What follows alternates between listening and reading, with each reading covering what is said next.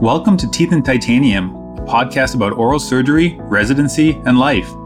We would like to thank the Canadian Association of Oral and Maxillofacial Surgery for their continued support. All opinions expressed in this podcast by the hosts and their guests are solely their own and do not reflect the opinions of the CAOMS. This podcast is for informational and entertainment purposes only and should not be relied upon for surgical decision-making. Welcome everyone to Teeth and Titanium. This is episode number 35, our September 2023 episode. Oscar, how's it going? I can't believe the summer's done. That's how I feel. That's so sad. I know. Yeah, and so you know what? It's sad and happy in both ways, because it's sad that the summer's ending, but it was a busy time, so it's almost like a little bit nicer to have a slowdown as well. Yeah, the slowdown definitely happened. We kind of predicted this on our last episode that August would be crazy and September we'd be seeing all these patients and consults and treatments. Everything that was delaying. It's like, oh, you need a single tooth extraction. Oh, you can't come in the summer. It's impossible. I can't get you in. Yeah, the office is closed. Yeah, exactly. But I know you're here tomorrow. No, we're closed. All our Spanish-speaking patients are allowed to come tomorrow. He's like, I speak Spanish. I'm like, no, never mind. Never mind. Yeah, so definitely feels like September is not the same as August. Still been busy, but I don't mind. Busy. I don't mind it. Yeah, I don't mind it not being as crazy as August. I'm not gonna lie. That's what I mean. Like, it's sad because summer's ending and you can feel the weather turning, but I don't mind a bit of a slowdown after that crazy busy summer that we had. Definitely. And we have a great episode. We got a lot to talk about. I have a feeling this is going to be a long episode because our guest segment was extremely long because there was so much to talk about. But without further ado, let's jump into our current events.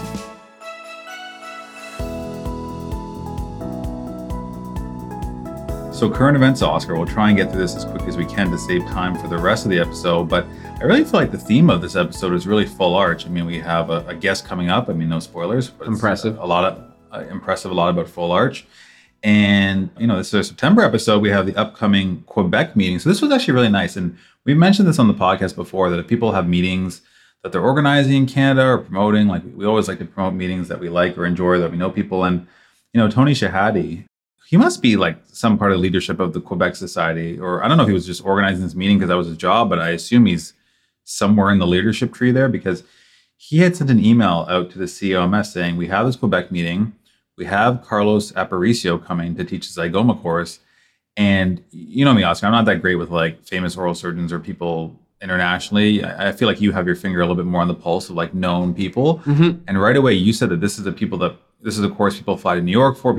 I think people fly to Spain for this course all the time. So it's a big deal. And they're bringing him to Quebec at a reduced rate. So he is kind enough to open up to the CAOMS membership so that other people could join, even if you're not part of the Quebec Association. So obviously for me, I know a lot of the Quebec people, my alumni at McGill, so instantly I jumped on this opportunity. So I will be heading there at the end of this month. Brad, I think you're coming too, right? I was about to say, it's not only you going, Brad's going too. Yeah, I'll be there as well. Brad's coming up. So really excited to see you in person, Brad, and hang out at the meeting. Oscar, you're unfortunately not able to make it, is what I understand. No, I'm not. And honestly, the more you guys talk about it, the more mad I get. The FOMO is starting to creep in? Yeah, like I didn't care when you first signed up. Like I did care. I was like, oh, I'm missing this course, but I was fine. And now the more we talk about it, I'm like, oh God, I wish I was going. I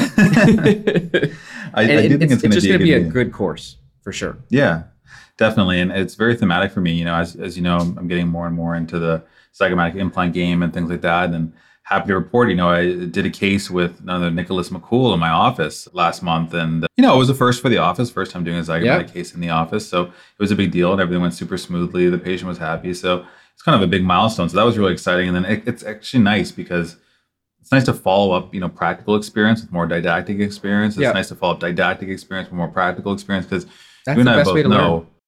Yeah, you and I both know if you just listen all the time, you won't get better. But also, if you just do things without proper instruction, you also won't get better. Well, you also won't know what you're doing wrong. Yes. Yeah. Like, and then, let's say 6 or 7 cases out of 10 may work because they just worked and you kind of figured it out. But you don't know why the other 3 to 4 may have failed. So this is, I think, a perfect thing for you that you just recently did a hands-on case, and now you're going to get the didactic part again. Yeah. So super, super excited for that. One good thing about the summer ending as well is that, you and I have mentioned that we have young kids. So we don't need to travel in the summer. The kids are around all the time. Why would we take vacation during the summer? Whereas our senior surgeons right now are like, kids are in school. They got to go when the kids are off. kids are in school, they got out and the kids are off. So they miss the days of, being able to work in December and August and then March break. They have to go away now. So and I'm not sure they miss those days anymore because they're at a point in their career where they don't have to work those days. That's true, but I have heard a lot of them comment that they wish that they could go away other times, but they can't because their kids are in school the whole year. But you're right in the sense that maybe they're a little bit more stable. And one thing that we both did kind of independently of each other was we both booked vacation in September. We talked about this last episode. Well, it was not even just September, the same week off. The same week, and I reached out to you saying, we'll coordinate after the episode, and Brad had actually asked us, do you guys finally travel together? Because we've talked about this for years, going together on a trip, and we've never done it. And I told Brad no. So I went to Florida for a week with my family. I had a great time. It was our first time traveling as 4 of us with the 2 kids. We just went to Florida, hung out on the beach in the pool. It was really relaxed and really, really nice. I really enjoyed it. And I invited you. I told you where we're going, what hotel. I sent you a message. Yeah. And what's funny is I'm not a big social media person, but my wife Bianca is. And her and Lexi are friends, obviously. Yeah. So I will get a lot of updates on your life through her, despite us talking all the time. Because we're going to get into this later on about traveling, but she will literally say, Oscar went to Paris? And I'm like, is he? I don't know. Like, I haven't talked to him in 3 days. And she's seeing Lexi's photos and videos from Paris. So why don't you tell everyone where you decided to go? You shunned me in Florida and my invite, and you decided to go where? So, let's be clear. I'm going to backtrack. You invited, and I thought this is awesome. And then I said, when are you going? You're like, first week of September. I'm like, okay, but it's hurricane season. So I'm not going to go with my 4-month-old and risk being stuck in the hurricane season. You're like, it's hurricane season? So that's when I knew I wasn't going on the trip with you because I didn't know. There was no thought into this plan. I actually decided to go to Europe, and we went to Amsterdam, Belgium, and in Belgium we went to Brussels and Ghent and Paris. Very, very nice. And you enjoy the trip? Honestly, we were nervous. So I had booked flights that you can cancel up till 2 hours before the actual trip. And I called Lex on the way home from work because I worked on the Friday the day I flew out. I worked and I was like, hey, how was your day? And she's like, it was good, a little bit stressful packing. And I was still nervous. So I'm like, if you want to cancel, we can cancel. Don't stress. So that's how I went into the trip. I went in worried, even though I'm a big traveler and so is Lex. But it was the best decision we could have made. We had so much fun, the memories we made, and just watching how excited he was. And if everyone's going to be like, he's 4 months, he's not going to remember anything. He's not. But we're going to remember kind of his facial expressions and the pictures we got to take with him. So it was amazing. He had one tough day that we just kind of slowed down and took it easy around the hotel. But every other day he did awesome. Yeah, you sent me an amazing picture. It was the 3 of you under the Eiffel Tower. It's a pretty badass photo. Yeah. So I would say I wouldn't change that. And it only reinforced that we would want to keep traveling with him. Yeah, that's good. Because I remember you were obviously huge on traveling before, and we always wondered to be able to keep traveling. You said we are planning on going to continue traveling, and you have. So that's pretty good. I did want to bring this up actually in the current event because you're known amongst our friend group and even colleagues as kind of like a travel expert. You travel a lot. You really like traveling, and you've kind of mastered the art of traveling. So I thought maybe it'd be helpful to give Oscar's travel tips. So I want to ask you, these might sound like basic questions, but I just feel like you figured out the system better than other people. So let's talk about booking right away. You just mentioned that you were booking refundable flights that you can cancel last minute. Yeah. How are you doing that? Is this points? Is this cash? Is it more expensive? How exactly are you doing this? So on obviously Canadian flights, I always just buy with cash. I just buy regular fares. But if I'm going international, I always book on points. It's just more affordable. So all my credit cards are point credit cards. And so I will always book on points if I'm going internationally. And then the rule with the points booking is that you can cancel until 2 hours before? If you book the most flexible option in each category. So just economy has a flexible option, premium economy has a flexible option, business has a flexible option. If you book the flexible option, you can cancel up to 2 hours before your flight without any penalty. Wow. Okay. So that's good to know. And so I actually never booked that way until we had the little one. Because usually when we booked a trip, we were going to go, right? We weren't going to cancel it. But this time it was let's just be safer. Okay. That makes sense. And then let's say now you've decided you want to go away for this week in September. How are you looking up where you want to go, how you would get there? How are you making these decisions? So I kind of reverse. I don't do it the exact same way. We'll find out, let's say 3 months or 4 months in advance we want to go away. We'll pick a rough time frame, but I won't pick an exact time frame. I'll be I want to leave anytime in 3 weeks in September, any of those weeks. And then I will look at where the flights are kind of the most ideal for us, both in terms of no layovers or the cities that we want to get to, easiest on points, ability to book a business class on points, for reward space. So really, I am pretty flexible, and I structure my trip backwards. The flights are the first thing in the sense that where can I fly into, and then do I like any of those cities, or have I been to any of those cities, and then that's where I go from. Okay. That's a good way of doing it. Are you a check bag guy or a carry-on bag guy? Oh, until this is the first time in 10 years that I've checked a bag. Because you had all the kid stuff? Just his stuff really made it just, we had more stuff. And you can't do that many carry-ons when you only have certain hands, right? Like we got to be carrying him. Yeah. So it's just easier to bring one large check bag. But before this, we've been to 3-week trips, 4-week trips that we only had carry-ons. Oh, wow. Okay. Are you an online check-in guy in advance, or are you go to the airport and check in? No, I'm on the app. Like even check-in before. Come on. Don't be crazy. Are you flying business class or economy? 90% of my flights are economy. Lately, we've been lucky enough to take business class flights, but they're, again, always on points. I wouldn't pay for a business class flight. I'm not at these guys where they've been working this long that they can actually pay for these business class flights. So that's why I'm saying more, I'm looking for availability. That's why my flights are the first thing I'm looking at, which is why I don't need to leave on, let's say, September 15th. I can leave on the 17th or 19th. I will be flexible with my days.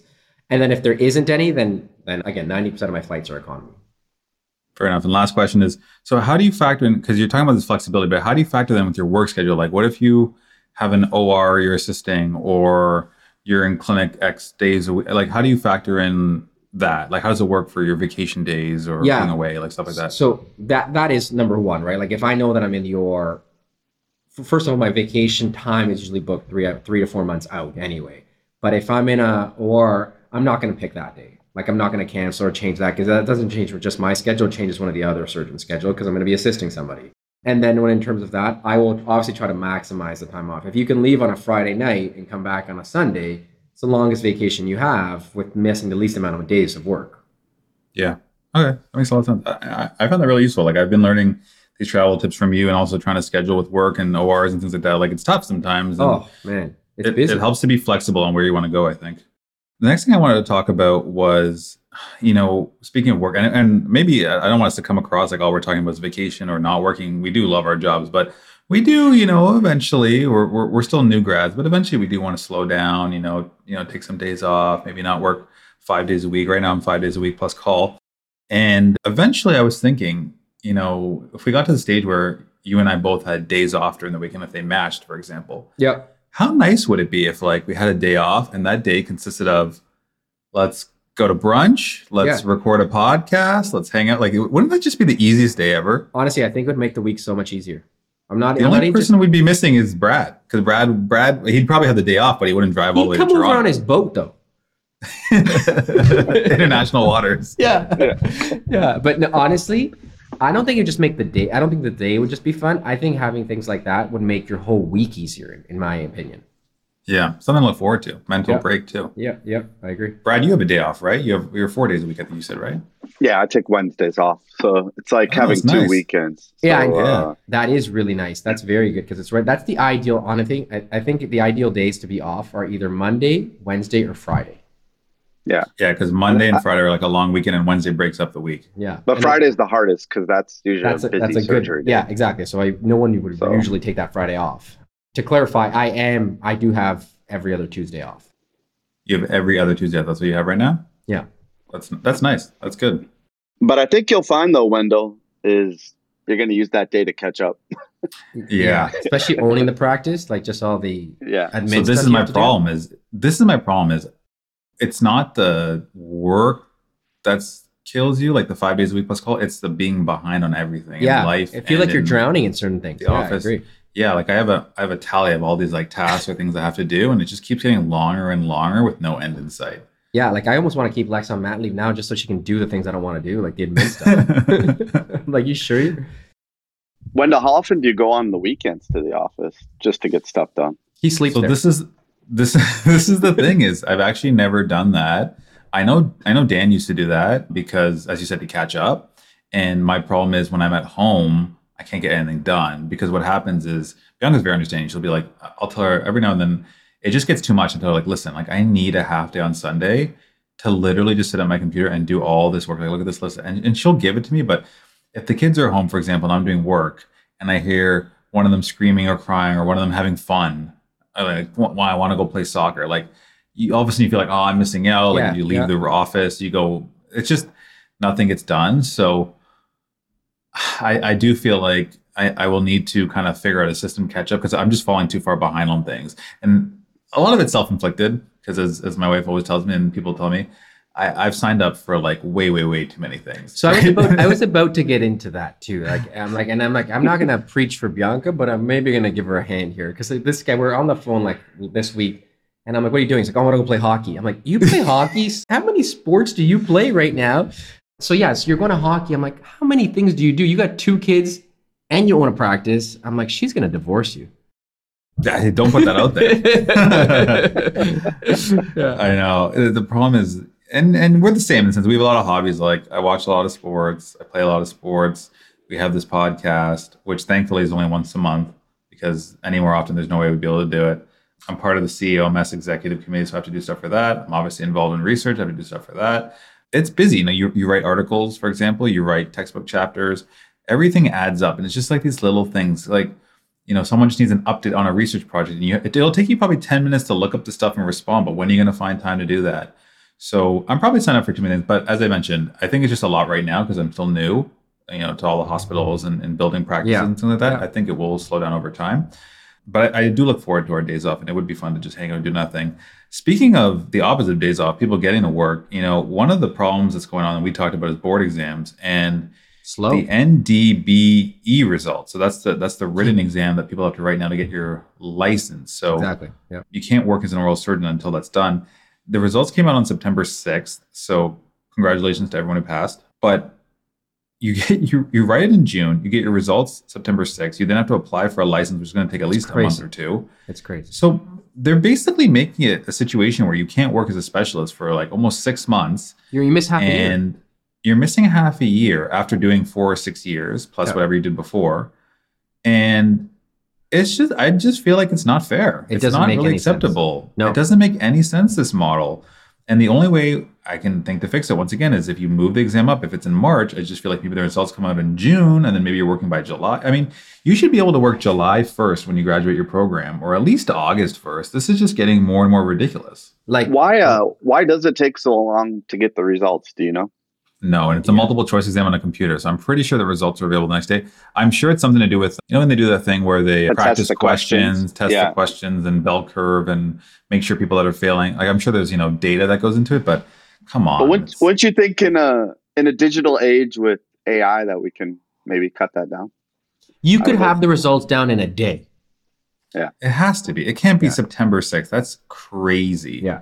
Someone reach out to us and give us an explanation. I'm sure one of our listeners involved with NDBE or I don't know how long the RCDC took, but they already found out their results a while ago. Yeah. At least I feel like at least a month ago. So, and that was an oral exam. Yeah, like that's what I'm saying. It's not even this is a Scantron pretty much. Yeah. Yeah. So I know that there's one exam, I think it's a CFA, and you go to the center, you write on the computer, and when you hit submit at the end, it says pass or fail. Wow. Like as you finish, it tells you right away your score, I think. And that's also scary. You walk out, it's scary. It's like, damn it. It's scary, but it makes sense. It's a computer exam, multiple choice. No, I agree. The next thing I wanted to bring up was, there's all been this hype about this Taylor Swift concerts in the world. I don't know if Oscar, you've been hearing about this hype, or if Lexi's a Taylor Swift fan. She's not. Like, I hear that about the hype, but no, she's not a big Swiftie or whatever they call them. No. Yeah, Bianca's not either, but the hype is insane. Like, people are talking about this, and it just, I have to, you know me, Oscar. I talk a lot of trash sometimes. I make a lot of bold statements. Like, that's kind of what I'm known for. But and probably I shouldn't make so many bold statements all the time. But one thing I always give myself credit for, and this is like a self-compliment, but whatever, is I always own up to my mistakes. I'm the first one to say, listen, hands up, I was wrong. And back in the day, and I think we might have mentioned this on the podcast to call him out, I made fun of Miller Smith and Graham Cobb because when we went to Amos in Nashville, they went MIA one night and we were all socializing, we were all partying. I'm like, where's Miller and Graham? They're like, they took their staff to the Taylor Swift concert. That's a and I remember thinking, move. like, yeah, like, what? Yeah, no, back like, then. Losers. Yeah. I was like, what losers? They're missing on that. And now I'm realizing, first of all, it was a concert in Nashville. So it probably was like an amazing concert for her. Secondly, these tickets are going for like $7,000 a piece right now in Toronto. Miller and Graham A+ move. Yeah, are they ahead of the curve? Maybe I was wrong and maybe I'm the idiot and they're like, right. And when you think about staff loyalty, come on. Like, yeah, they're going to owe them forever. You can't beat that. Like, come on. They took him to Taylor Swift concert? That's crazy. Yeah, so I think that was probably 2021, I want to say, or something like that. I'm not sure when it was, but, I must say, Miller, Graham, I was wrong. You were right. You made the right decision. So I just wanted to admit to that. We have a lot of travels coming up. This year I told you that I was trying to not book as many conferences. Last year there were so many conferences, and I promised, we have a second kid, do less conferences. And I think I pretty much maintained that for the most part. But coming up, there's a lot of exciting things next year. I mean, we have the ACOM's Faces meeting in Whistler in Canada that we're happy to announce all three of us are going to this conference, which I can't remember if all three of us have been to the same conference ever. No. And I've never even seen Brad. Yeah, you never met Brad in person? I've never met Oscar in person. Hopefully you guys like each other in person. I'm not even sure he's real yet. I'm going to see. He's just a minion that does my bidding. Yeah. That's okay. That's great. We're all going to meet in Whistler, and we are happy to announce for the first time that we have accepted the gracious offer from Brian Farrell to do a live Teeth and Titanium at ACOM's in Whistler. So that's going to be super exciting. Mm-hmm. And live episode's great. Ski meeting's great. Whistler's great. So very, very excited for that. So thank you for the invite there. We also have the Canadian meeting. That's going to be in Saskatchewan in June. I'm planning on going to Amos next year because it's in Orlando. That's going to be in September. You taking the family? Taking the family, going with the whole family, and do Disney World plus the conference. So nice. I think it's a great time to go. Hurricane season, perfect time. It is actually hurricane season, which is hilarious. It's like the same week I went this year. So I guess they're not worried. So why should I be worried? Yeah, exactly. I guess Orlando's more inward. I don't know. I told you I don't look up these things. I'm the opposite of you. I just let's go to Florida. We'll just book something. You're like perfect. Let's go in the dead of tornadoes. Let's go. And then I'm actually going to Prague in April for the AO Face Ahead conference. Yeah, that's exciting. So is this a family very one? Exciting for that. So that one may or may not be a family one. We're trying to combine it with like a family trip. Yeah. But I definitely am going to the conference because I'm presenting there. Now, Fritz Keenly loyalists are going to be like, oh, they're back at it. The vacations are back. Because, we were at Surge Ortho and we're planning, we like to plan ahead. And I will say, the first year, as you mentioned, it was ridiculous. I was away the whole time. Last year, he was on vacation all the time. I took no vacation. But this year, we're kind of creeping back towards like, Wendell, you're available? Or Wendell, you're available? But again, a lot of these are courses, right? They're all courses and conferences. Yeah, I'm not going to hold it against you. No, I'll have your back on this one. Thank you. Yeah. Thank you. I need some support against him. So excited for the travels, excited for the conferences, and hopefully other people will join us there. It is tough at the end of the vacation to explain to your kids because now Lennox is at the age where he's, having full conversations. He understands jokes. He makes jokes. He can kind of talk back and give attitude. And he's in that, the why phase where they ask why to everything. And they make that famous movement like, why this, why that? And everyone tells you it's coming, but he's officially in that phase. And the tough part is it's really hard to explain certain things to a child. Like it's extremely difficult. So at the end of the vacation, for example, I said, we're going to go in the airplane and we're going to go in the sky. We're going to go home. And he loves airplanes. He loves going in the sky. And he's like, why are we going home? So I said, oh, the vacation's over. And he's like, but why is the vacation over? I get these questions from Lexi. It's hard. I don't know how to explain. I don't know how to explain to a 3-year-old why our vacation is over, like why we have to go home. Like it's very difficult to explain to him that we can't just do this all the time. You should be like, your life is a vacation, my life is not. I have to pay for your vacation. That's why I have to go home. Yeah, that is tough though. You can't like rationalize with them. Oh, he's miserable. We got home and every single day he says, I don't want to go to school. I don't want to go to the beach. This guy sounds like a beauty. I want to go on vacation. He's miserable now. That's amazing. So we'll see how next year goes. So that ends our current events. Let's jump into our fan mail.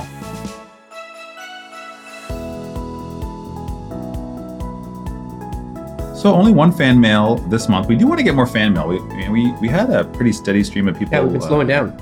We've been slowing down, so hopefully that'll pick up. More people will send stuff in. This one comes from Nasser Al-Shirani, who's a former McGill grad. He was one of my juniors, and also you met him when he was at the U of T event. Yep. He's a big fan of the show. He listens to every episode, and he actually had responded to our previous episode, The Trial of Brad, and he basically had mentioned two things. The first thing he talked about was the movie Clear History. And remember how I told you that if you like Curb Your Enthusiasm, you should watch this movie because it's just a long episode? Yeah. So Nasser was the opposite. He watched the video the movie having never heard of or seen Curb Your Enthusiasm. So he messaged me saying, it was funny, but I had no idea like what the point of this movie was or like what it was about because he's like, it doesn't make sense. For it sure. Doesn't make sense. It's pretty much the TV show. So, but he recommended it. He said it was funny and he said Curb is amazing. And regarding Brad, he honestly took my side and said he thinks Brad may have betrayed us by going to, other shows and other episodes and other, podcasts. And he wanted to ask Brad straight up, does Brad feel that way or what would Brad say to Nasser? I don't feel like it was a betrayal. I feel like I was spreading the gospel of Heath and Titanium. Although I never mentioned that. Was this a nonverbal spread of the gospel? I was ready. I was ready to answer that question if it was asked. You're like, ask me this right now. I got an answer. Yeah. I have a question. Is Nasser trying to take your job? Oh. The funny thing is, I will say this twice. I would say two things. One, Nasser would love to take Brad's job. And Nasser also knows that he would never be asked to take Brad's job. Well, I was appointed executive producer, so we have room for a producer to work underneath me. Assistant to the executive producer. Podcast just keeps getting bigger. Yeah. Nasser, email me. Brad's already checking out. He wants to just delegate all his responsibilities. Yeah, exactly. I mean, I'm also the executive producer of another podcast. I'm creating a network. I'm going to be a media mogul at some point. We got Succession over here. That's awesome. Really my plan here. Yeah. That is so awesome. Well, thanks for the fan mail, Nasser. We appreciate it. That ends our fan mail. So now we will get into our guest segment.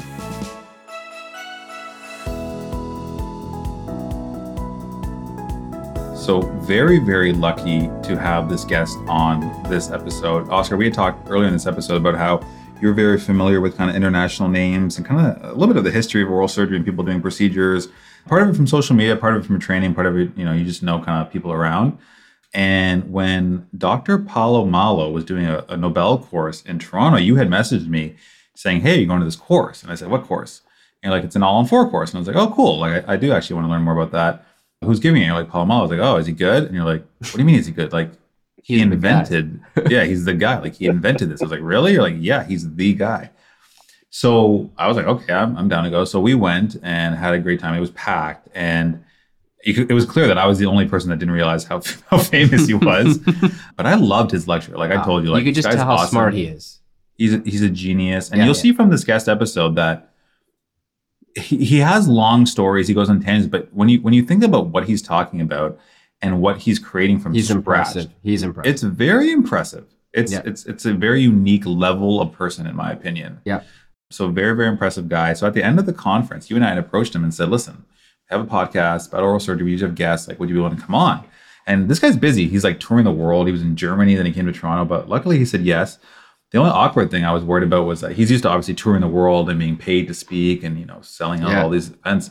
But, we're a nonprofit. We don't make money. We don't charge people for things. We have no budget to pay you. We'll give you a thank you letter. We'll give you a thank you letter and a shout out. Yeah. But no, he said he was down. And so then nice. a few scheduling conflicts later, we managed to lock him down. So without further ado, please welcome to the show, Dr. Paulo Malo. Dr. Malo, welcome to the podcast. How are you doing? Good. I'm doing great. Thank you very much. Thank you so much for coming on. We really appreciate it. Yeah, we know you're a super busy guy. Where are you right now in the world? I am in Portugal, in Lisbon, at Malo Dental headquarters. Oh, very, very nice. That's awesome. So Oscar and I had the pleasure of attending one of your courses when you came to Toronto recently in the past few months. And we met you and we loved the conference. We loved your talk. We loved everything about it. So we said, listen, if you have a spare minute, we know you're traveling the world giving lectures, but we'd love to have you on the podcast to talk about some of the things you mentioned. But maybe for those that don't know a lot about you, can you briefly introduce yourself and maybe tell people a little bit more about you? All right. How many hours do I have to do that? As many as you want. The brief version, yeah. Well, quite just fast.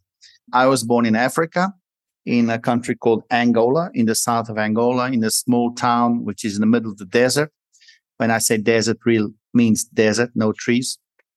My father was a professional hunter and a farmer, And that's my background until I was about 12.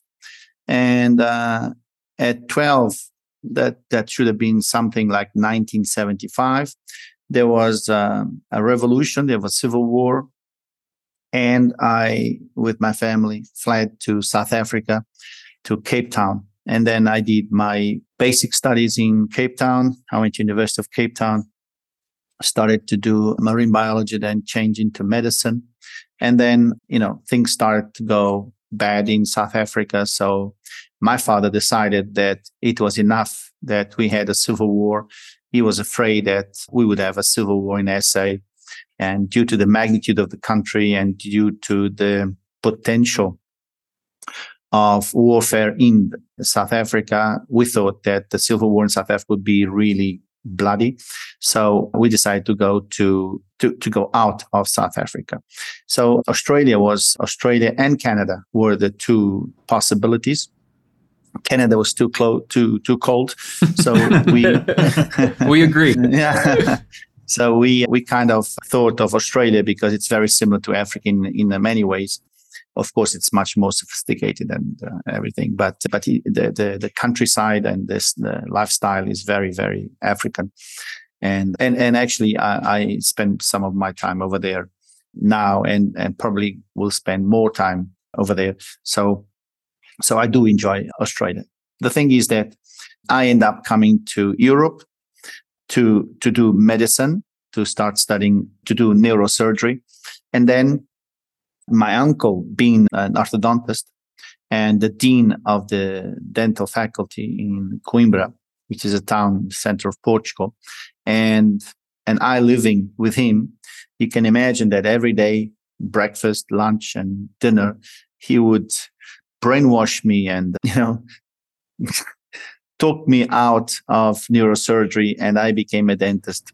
I still today don't know if I did well or not. Anyway, that's another issue. So that's it. And then I did my PhD, and then later on, I went back to my roots. At the age of 35, did an agriculture course. I am a farmer myself. No way. I've always been a farmer. Yeah. And then I became a researcher, a dental researcher. If you told me that 35 years ago, I would say you've been smoking something funny. And that's it. That's basically my life. And the rest of my life it's pretty much public now. Finished dental school. They gave me the first 3 years of medicine. I had, let's say, correspondence to dental. Dental was 6 years in Portugal, Europe, 6 years. So they gave me the 3 years, and then I just had to do 3 years more. And so the 3 basic years were given to me, and then I did the 3 specific years. And then I graduated in 98, I think. And then very early in my life, immediately after graduation, some of my teachers invited me to work with them. And basically they gave me the work that they did not want to do, which is basically treating family and friends. Yeah. and then of course, after a while, I start thinking, that I need to get out of this. And I started with a friend of mine, a small clinic with 1 dental chair. And in 2000, I started to ask some serious questions about implants. I was trained initially as an orthodontist, but never actually finished. And then went into prosthodontics.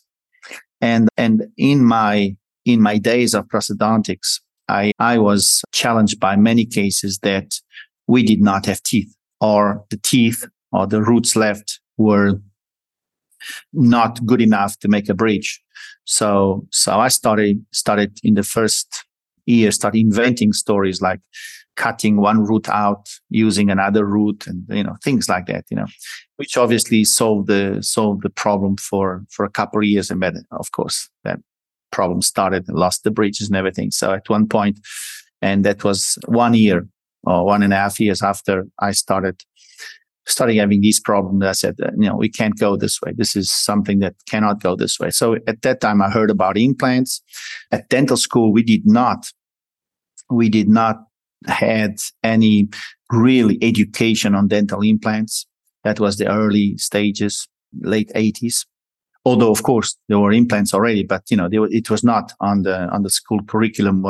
I remember there was like maybe 4 or 5 lectures on that, and so I heard about that. I looked at it. I was not too convinced, but I decided to go to a course. In those days, courses were not easy to find. I mean, like in Europe, you would get one course per month in different countries. So the closest course I found was in Belgium. And I went to Belgium to do the course. I think it was like a 3-day course. Then I did the course, learning a little bit about implants, hands-on, live surgery, this kind of but very basic stuff, like placing one implant and this and that. And this was a Nobel Biocare. In those days was called Nobel Pharma. It was a Nobel Pharma course. And that was given by 2 or 3 doctors. I can't remember the name of them, but the surgeon was Chantal Malvet. She worked at a surgeon on ULB Hospital in Brussels. And there was a girl from Nobel Biocare in the course, handing out the flyers and handing out the material for you and teaching the guys and the girls. But I guess in those days, there was actually no girls in the course. That was mostly a man thing. And she was teaching everybody how to drill, what drill goes after which drill, and what to do. And, this kind of thing that goes on hands-on. And in those days, the courses, as I said, they were very rare. Not many people looking for courses. And so this course had like 5 or 6 nationalities. Like it had Spanish and Portuguese and French and English and Dutch and German, Italians, whatever.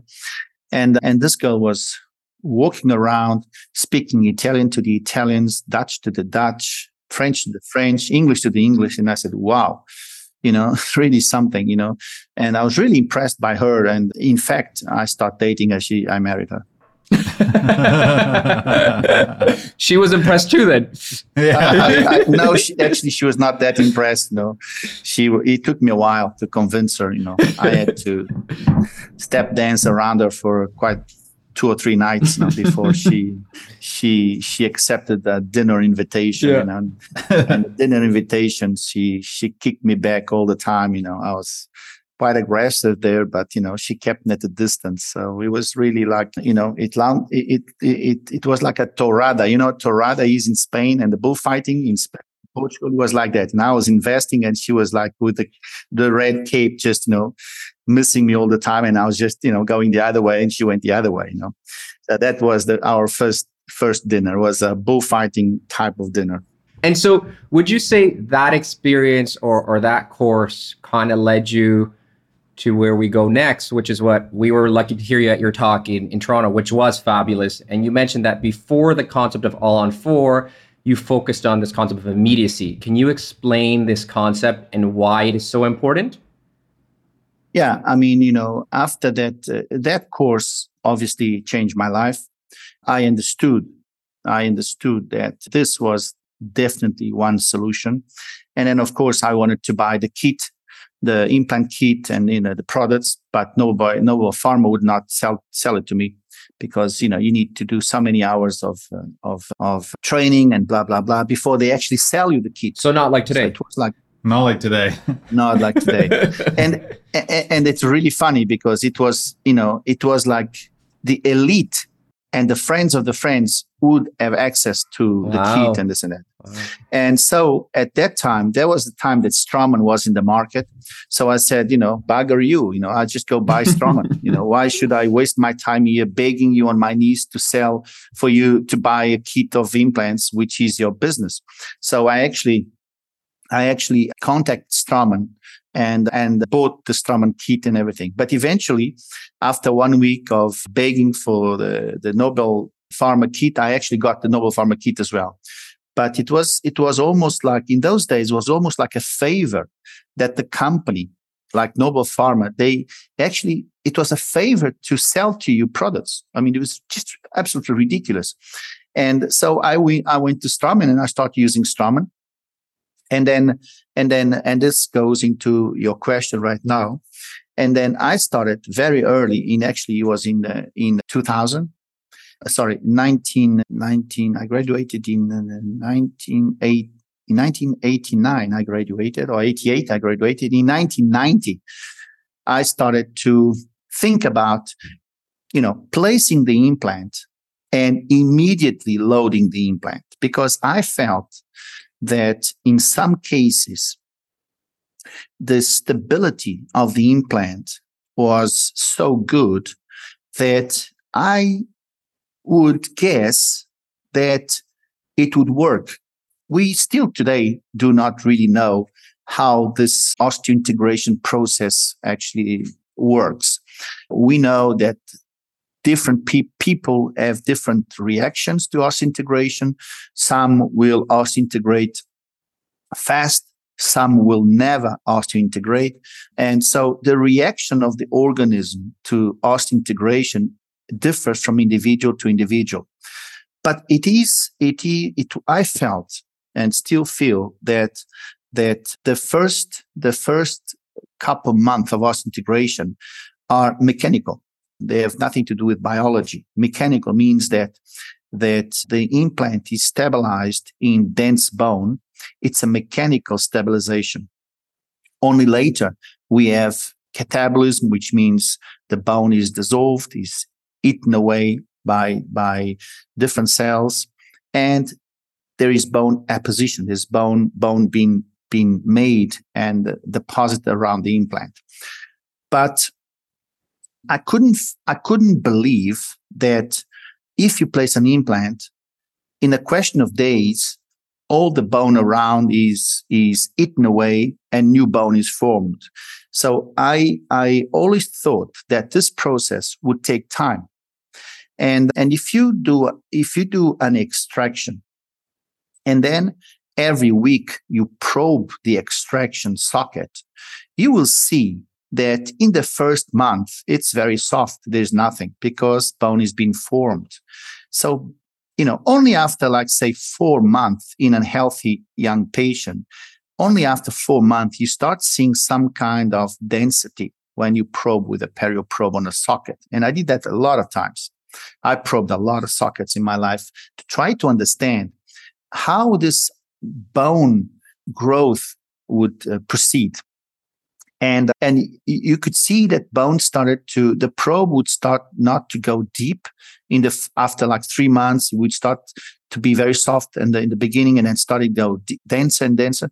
And really only after 5 or 6 months, we could actually try to probe and we couldn't really get in. So that means that normally you would expect bone to be formed after 6 months plus minus 1 month and not before. Now, that means that if you place an implant, you would expect the same reaction. You would expect bone to take 6 months to form, right?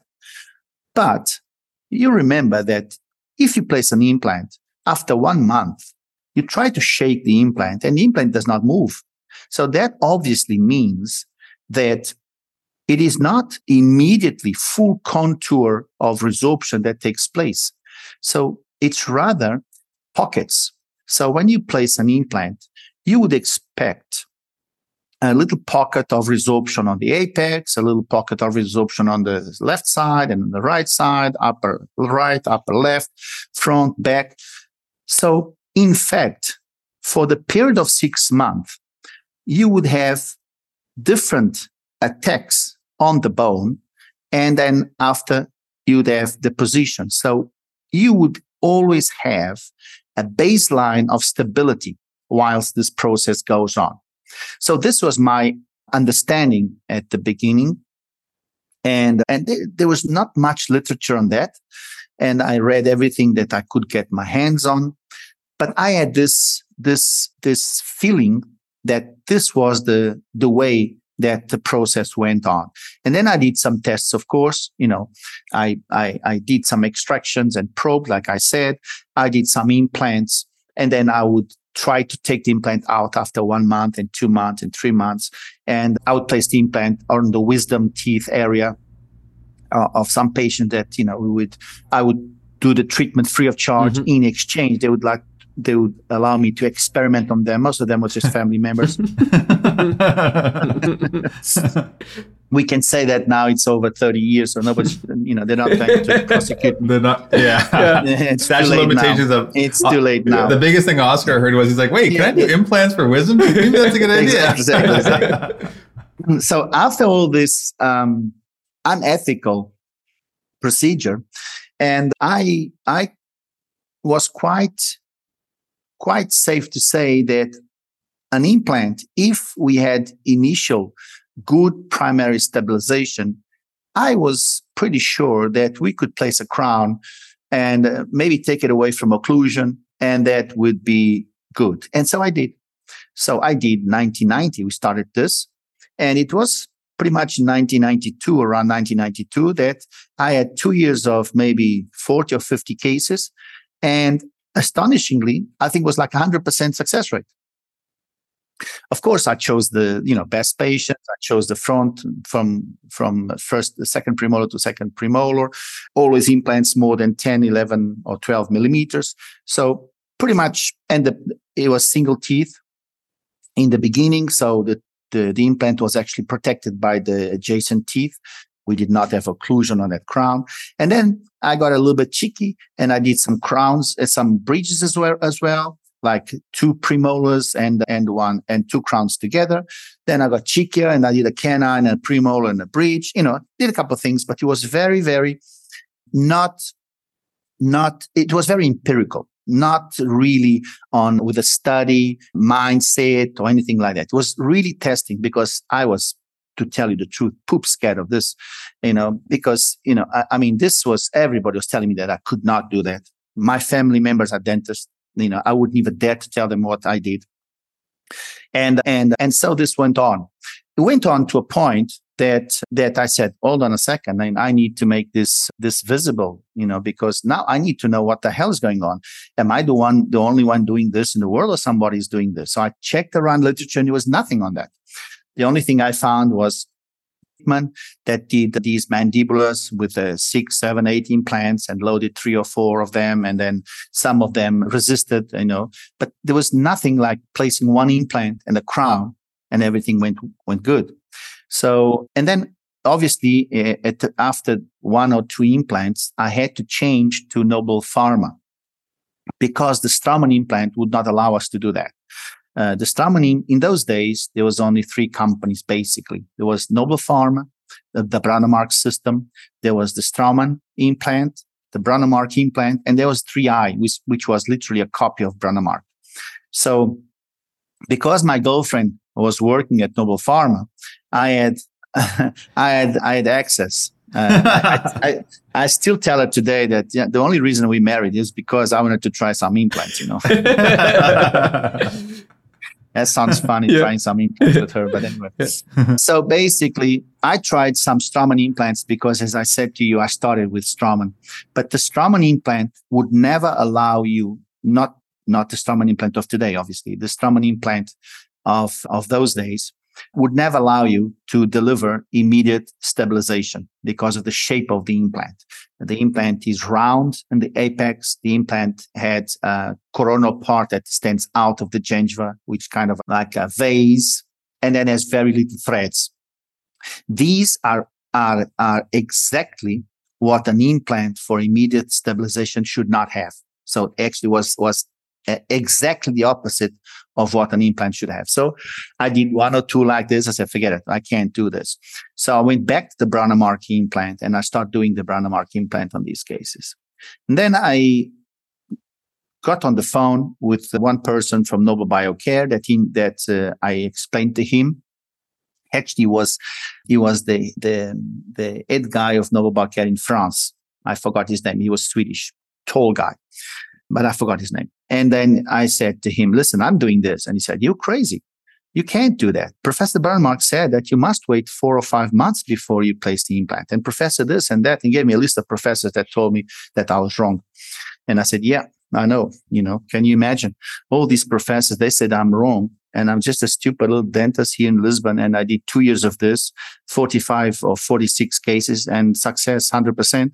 And I'm pretty sure that after 2 years, the implant does not have a memory to say how he was placed. Because the implant after 2 years cannot say, excuse me, I'm going out now because you placed me the wrong way because Professor so-and-so said that you were wrong. So I said, well, I'm very sorry, but I really do not agree with the professors and with that list of professors because here, look at this. This is 2 years. So I'm not saying that I'm doing the right thing, but we cannot say that this is just luck. Because it's worth investigating more. Something might be investing here. Exactly, because this cannot be luck. I mean, if you did 3 or 4 cases and you got away with it, that would be luck. But when you come up with 40-something cases, right, females and males, of course, well chosen, obviously, but still, this is not luck. So he said, okay, I can put you in contact with somebody from headquarters, and then he placed me in contact with somebody called Bo Rangert. Bo Rangert was a mechanical engineer that started to work with Nobel Pharma, not long ago. It was the first of his years. And I explained to him, I said, listen, I got this. And he said, well, you know what? Come up to Gothenburg. Let's discuss that. Tell me what you've done. Bring me the x-rays and let's discuss. So I did. I went to Gothenburg and I spent 2 days with him, explaining everything. And he just said to me, Paulo, this is amazing. Nobody's doing that. I never heard about this. And this is really quite out of the norm, And I said, yes, I know. And I'm afraid.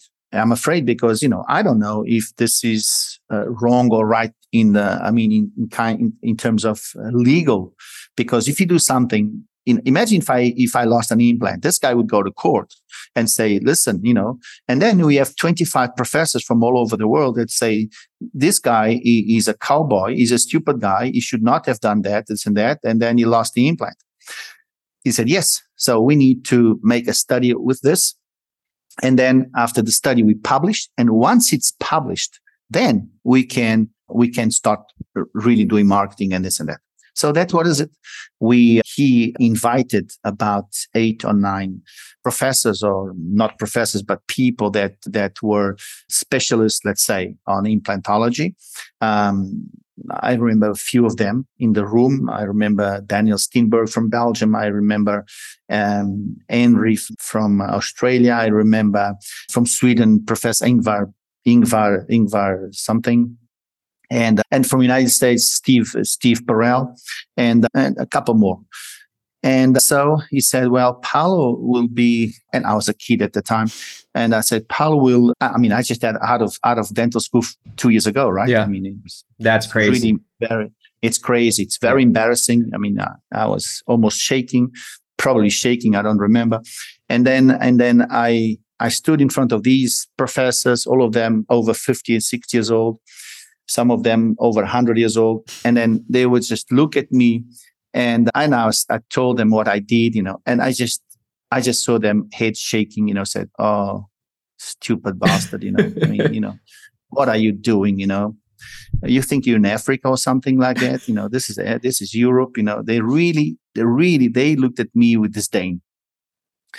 Only 3 people in the room were paying attention. Only 3 out of 8 or 9. That was Steve Perel, that's still alive, from United States, Texas University was working at the time, and Patrick Henry from Perth in Australia. Those were the only 2 that actually looked at what I presented, together with Bo Rangert, of course, because he's the guy from Nobel Biocare. Those are the only 3 that actually said to me, well, there is definitely something here, and we should look at this, and we should move forward. All the rest of them literally called me names. Literally called me names, What they should have done is said, listen, you've done a pilot study. It's an early study. You've had good results, so we should create a larger study with more patients and see if this leads to something. But I will say it's hard. Like he said, he's 2 years out of dental school, and these guys have been doing this. That is a hard pill to swallow when you've been told you can't, and then this young 2-year out of dental school kid is telling you, "Look what I've done." Look, and they teach the opposite for 40 years. That's hard. So, and this is hard to swallow. Yeah. I mean, I understand that, hard to swallow, but again, but that's where you see men from non-men, men in the sense that when you have the guts to say, maybe I am wrong, but you don't expect these from these professors, to be honest. You don't expect a professor. A professor is like a politician. You'll never say I'm wrong. Because that is about ego. That's about, can you say that I've been teaching for 40 years something that is wrong? Because he doesn't understand that he's been teaching what is correct at that time. But we have to understand that what is correct today might not be correct tomorrow. And we have many, many examples of that. I always tell this, listen to me, but please use your brain and ask questions before you do it. Don't listen to me and go home as if you listen to the Bible or the Quran or something like that, because I'm not even religious. So I have this and I show you this, right? Then please use your brain. Don't be a sheep following me. Use your brain. Ask me questions. If you think that makes sense, go on and do it. If you think that does not make sense, don't do it. This is what you should do. You should not follow anybody. You should not follow anybody. You should follow. You should not follow anybody just because you follow blindly. You should not follow anybody blindly. Never in your life. Not even your wife. Don't believe on her. Always ask questions. Where did you go last night? Yeah, where was dinner? Actually, why did you respond to my text? It's the other way around. Yeah. Where did you do last night? I was having a drink. Yeah. Show me. Show me a picture of the drink. The next question I had is that you talked about how you talked to these reps. You were talking about immediacy and how important that was, but it led to the development of probably what admittedly you're probably most famous for, which is this all-on-4 concept. So how did the concept of immediacy lead to the all-on-4, and then how did you start researching that idea? Well, that is really funny because, I thought that I would be famous for the immediate load, and just that just shows you how marketing works.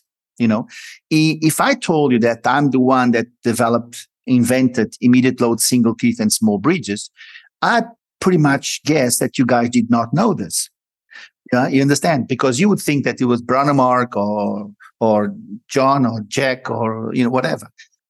Why? Because this method, this technology, the concept was sold to Noble Biocare that placed it in the market under no name. You understand? So immediate load does not have a name. Like all-on-4, you have a name. Yeah, catchy. Right? Yeah. So it's a catchy. So immediate load was a made known way of doing something. So the person that invented and the company that commercialized this idea, this concept, are not known. Even Noble Biocare, Noble Pharma, I should say today, Noble Biocare, of course, that were the company that commercialized this idea, because this is not a product, right? This is a concept. This is a technique that you have to follow. There's certain things on the technique that you have to follow in order to achieve higher anchorage, higher stability. But even Noble Pharma, many, and I lecture all over the world, and when I ask them who developed immediate load, nobody knows. Just one or two guys put their hands up.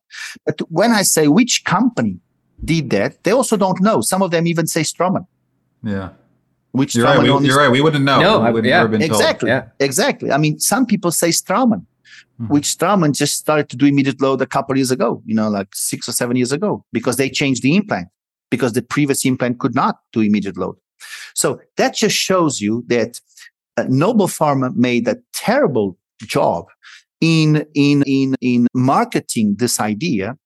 And of course, with that terrible job, I lost visibility, so nobody knows. But Noble Pharma also lost visibility because nobody knows that this was the company that brought up this important technique that most implantologists today in the world do it.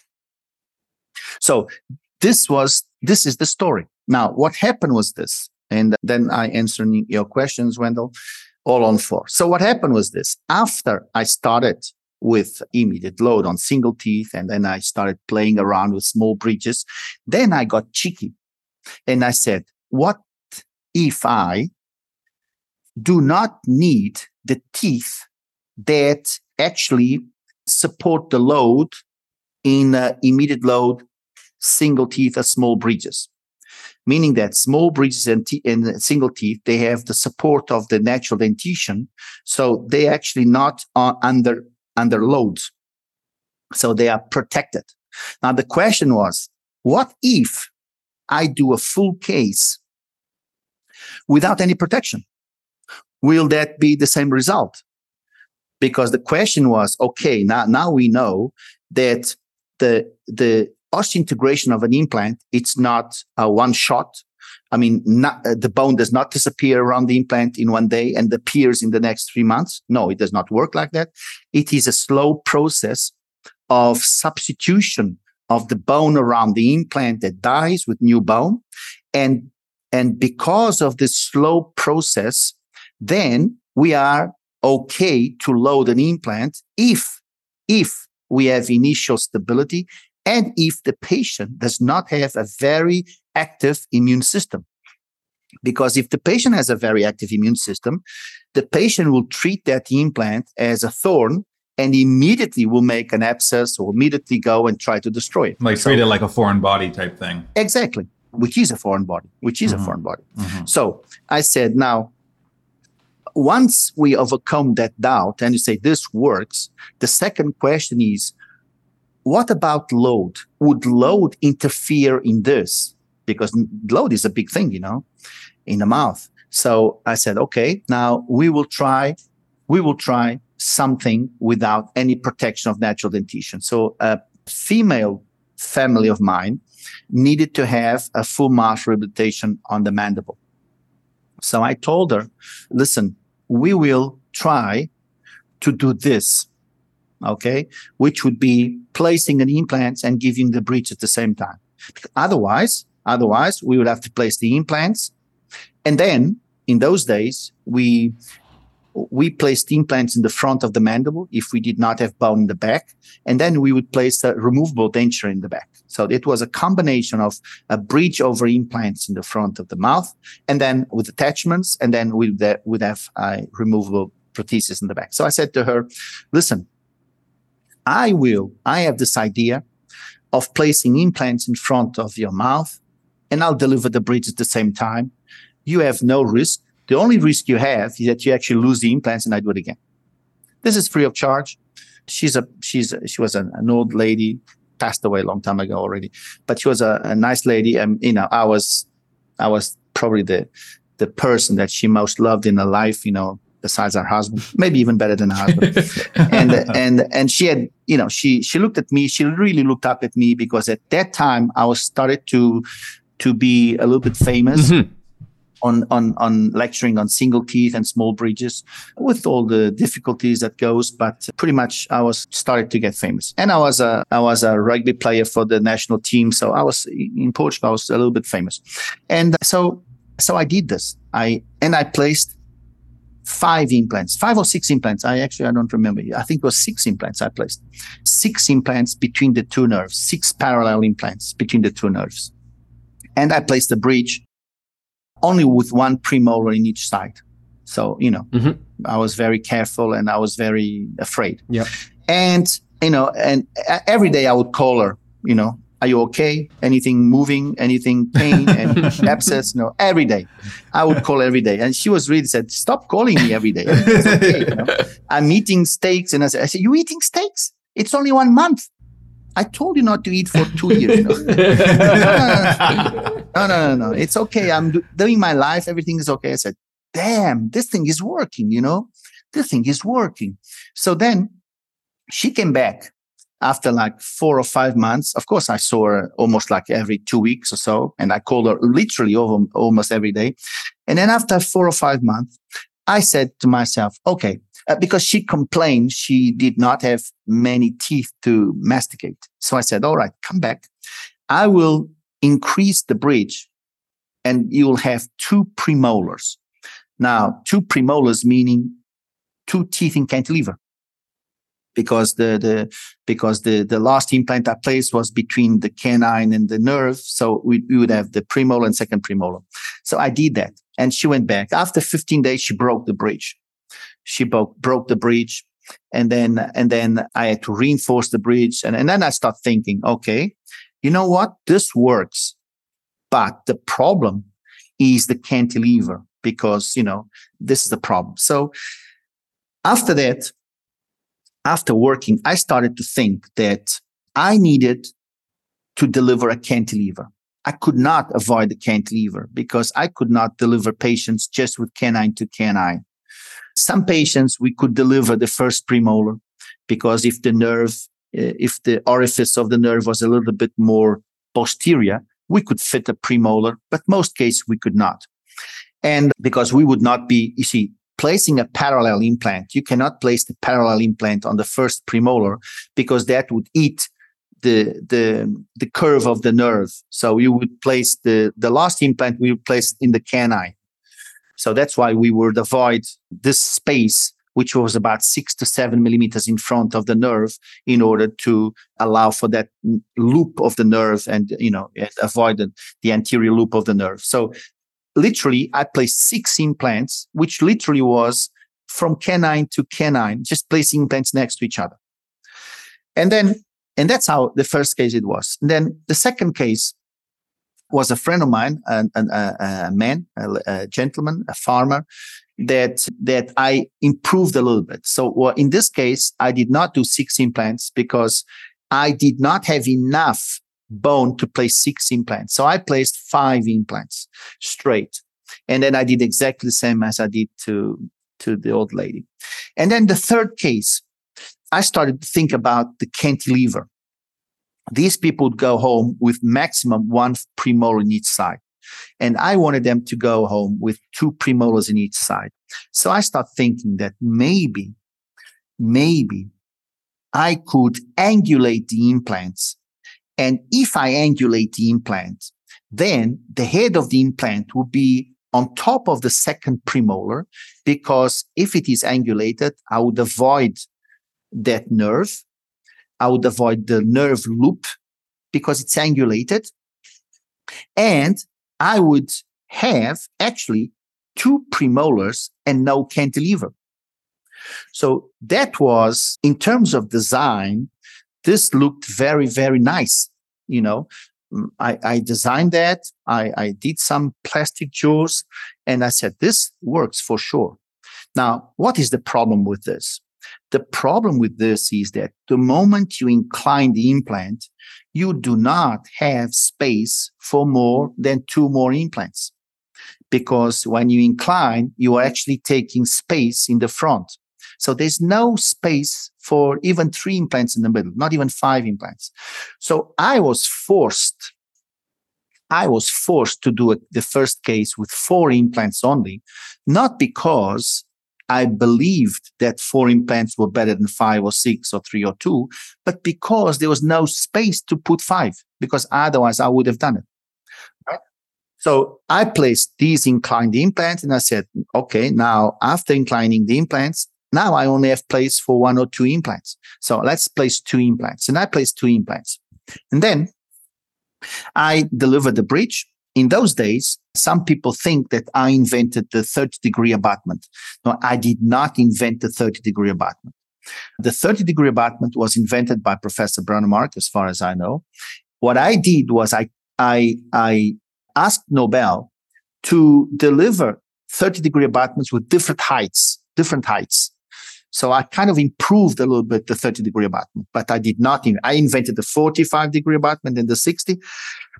but not the 30. So because the then 30 had to be there, because when you designed the tilted implant, if you didn't have an angulated abutment, how would you even connect it? It wouldn't even make sense. You could not connect it. Yeah. And in those days, Nobel Pharma was the only company in the world with a 30-degree abutment. All the others did not have that. So it was impossible to do this without not being with Nobel Biocare. Besides that, Nobel Biocare was the only one, Nobel Pharma, was the only one with an implant that had fully threaded, meaning that a straight implant, fully threaded for maximum stability. So we had the right implant or the best implant for that situation, and we had an angulated abutment. So we had already basically not the best situation, but the products that allowed me to move forward. And so I did the first case, and the first case was the first all-on-4 was done in 1993. And in 1993 was done the first all-on-4, 2 implants in the back, 2 in the front, 30-degree abutment, straight abutment in the front, and a bridge from second premolar to second premolar. That was the first all-on-4 in the world, 1993 mandibular. With that, I went back to Bo Ranger to Nobel, and I said, Bo, and this is what I'm doing as well. And then he just joked around, he laughed, and he said, what else do you have in your pocket, guys? I mean, just come up and tell me everything. Just spit it out now, yeah. Just spit it out now, don't give me little things. And I said, I joked with him. He became a very good friend of mine, really good friend of mine in every sense. He died of cancer later. And then I said, I can't give you everything because then otherwise you're going to run away. and he said to me, no, I'm not a dentist. I'm an engineer. So engineers, they are open mind to engineering things. Mm-hmm. Dentists, they are not. Dentists are dentists. They're trained to make holes and close holes. They're not trained.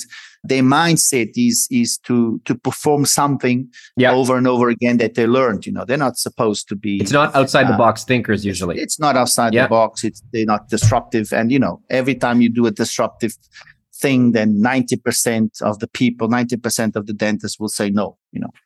And that is expectable. So you cannot be angry at them because they were not trained to do that. And also, not only they were not trained to accept that things, but also after working as a dentist for a while, you become very routine.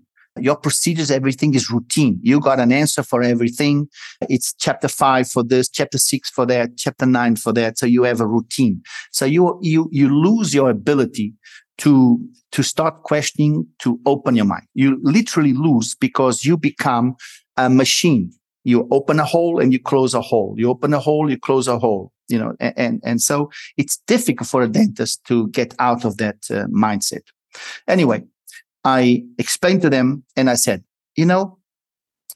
I need to see if it's really better to have 4 or maybe 3 or 5, because some cases I actually can place the angulated abutments and still fit 3 implants in the middle. And some cases I can't. I place the angulated abutments, the angulated implants, and I can only fit 1 in the middle. So then with Bo Ranger, we decided to start a study on mechanic loads on the all-on-4. And it was very clear by the way, we did not have this in the computer in those days. We had to do it physically. We had pressure gauges. We had to mount the pressure gauges on the implants full of wires. It was complicated stuff. Always breaking, always coming loose. And then we would weld it and then come loose. Today, you go to the computer, you feed everything and you get an answer immediately. Not in those days. Anyway, we mounted the setup and we loaded 4, 5, and 3 implants.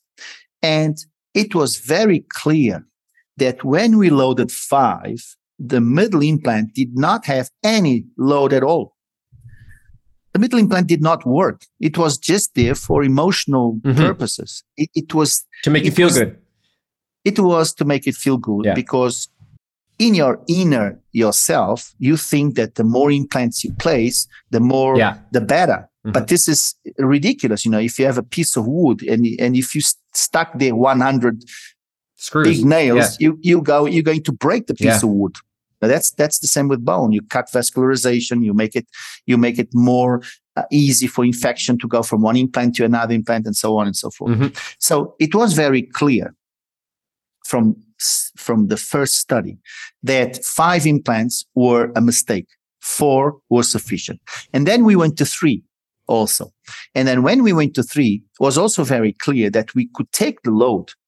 3, we can take the load as 4. But if we had a lot of load on the sides, we would have screw loosening.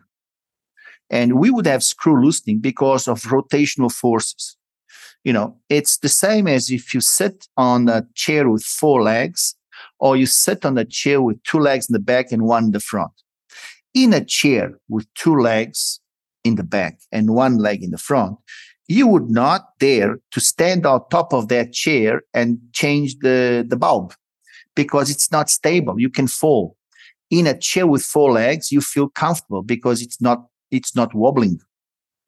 So the problem with 3 implants, it's the wobbling of the bridge. Now, if the lady is 80 years old or the man is 90 years old, there's no problem in placing only 3 implants. Another way to compensate the wobbling is to increase the size of the implants. So if you have implants of 4 millimeters in the back and one of 6 or 7 millimeters in the front, there's no wobbling because it's a large platform. Yeah. It's a large platform. But, it's very difficult to place a 5 millimeter or 6 millimeter implant in the front of the mandible. Mm-hmm. So basically, we said that 3 implants is okay, but only for certain type of people that are not big biters, and chewing, the guys with the square heads, square faces, with big masseters. That is not a 3 implant man, right? Yeah.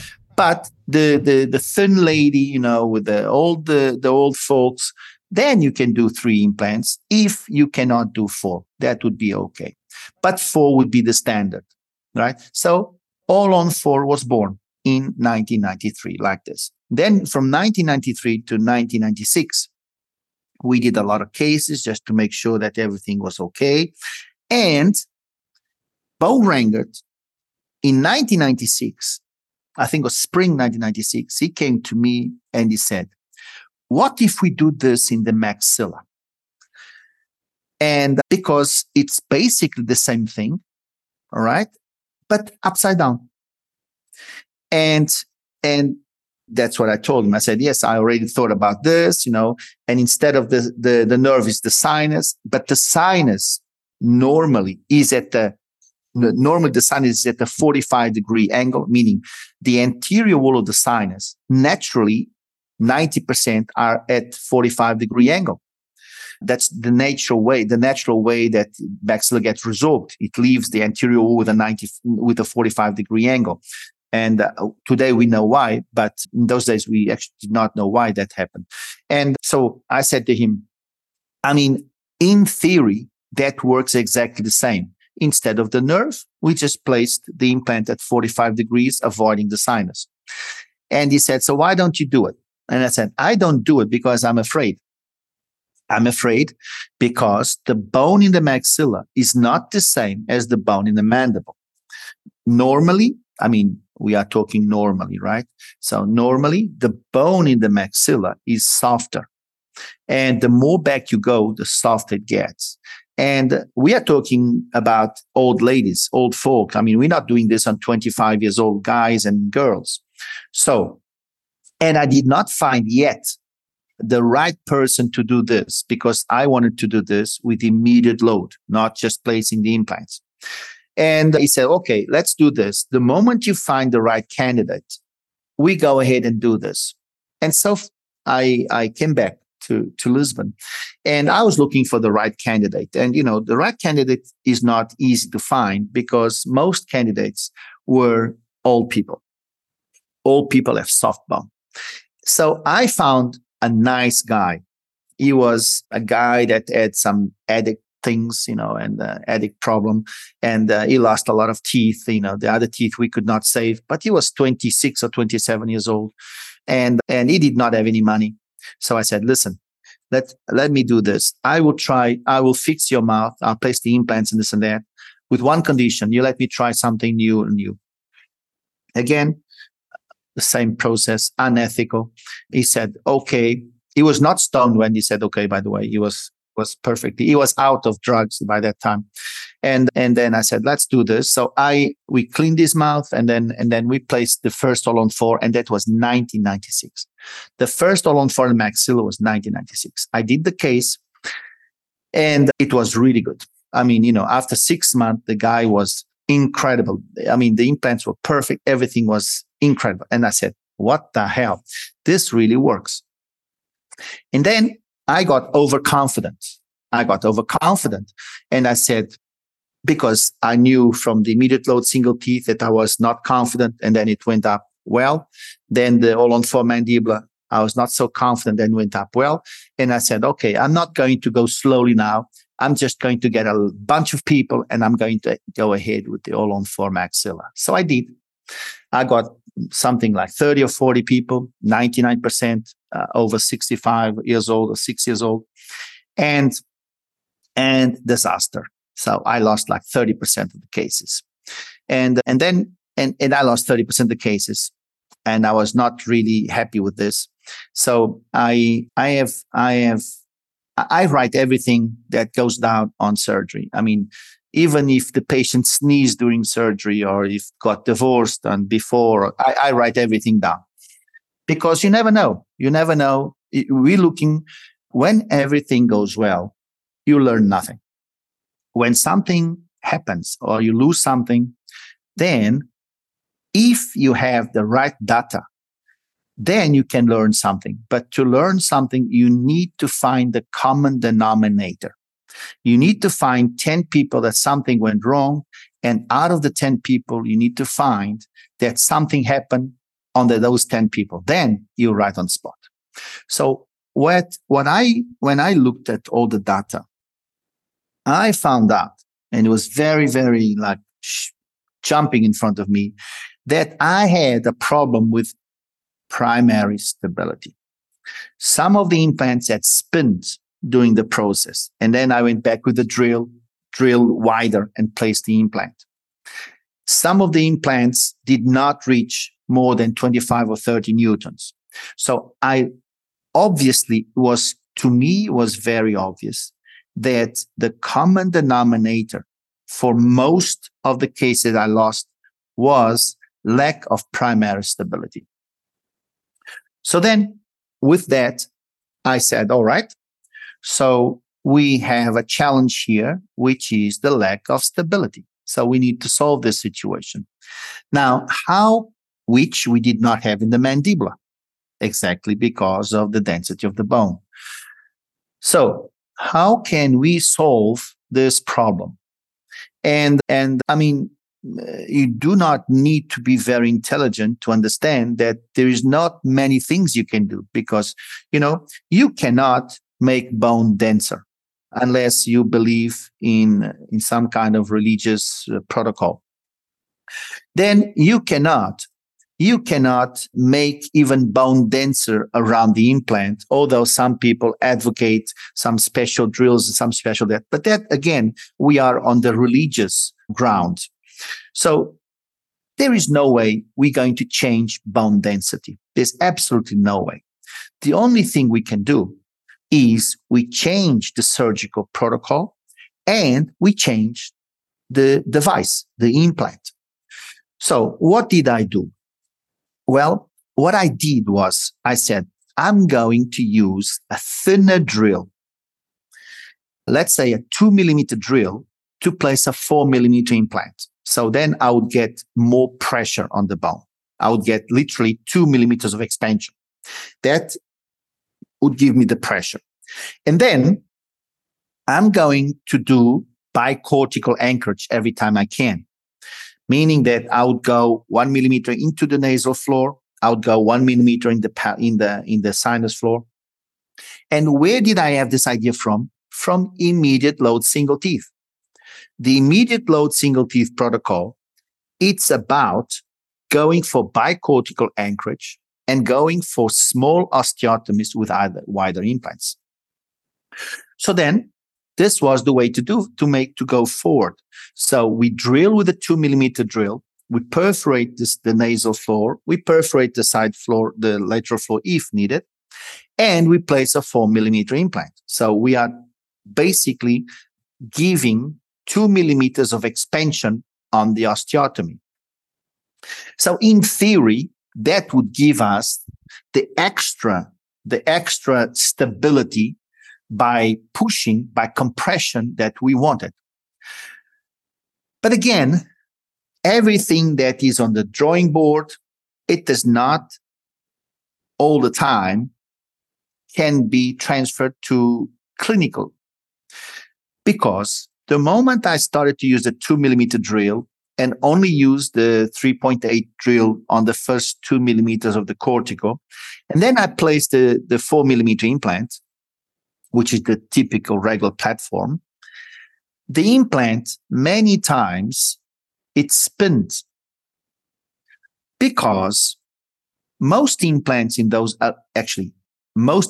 today and all the implants in those days, the apex of the implant was flat, was not pointed, was flat. So if you take a 2 millimeter osteotomy, you cannot possibly place a 4 millimeter wide implant with a flat apex, because it just does not go unless you push it. And if you push it and if you wobble the implant, then the implant sides, it will start moving.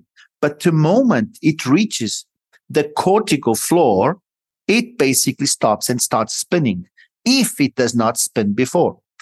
And the moment the implant spins one full circle, you lose all the bone threads that you made before.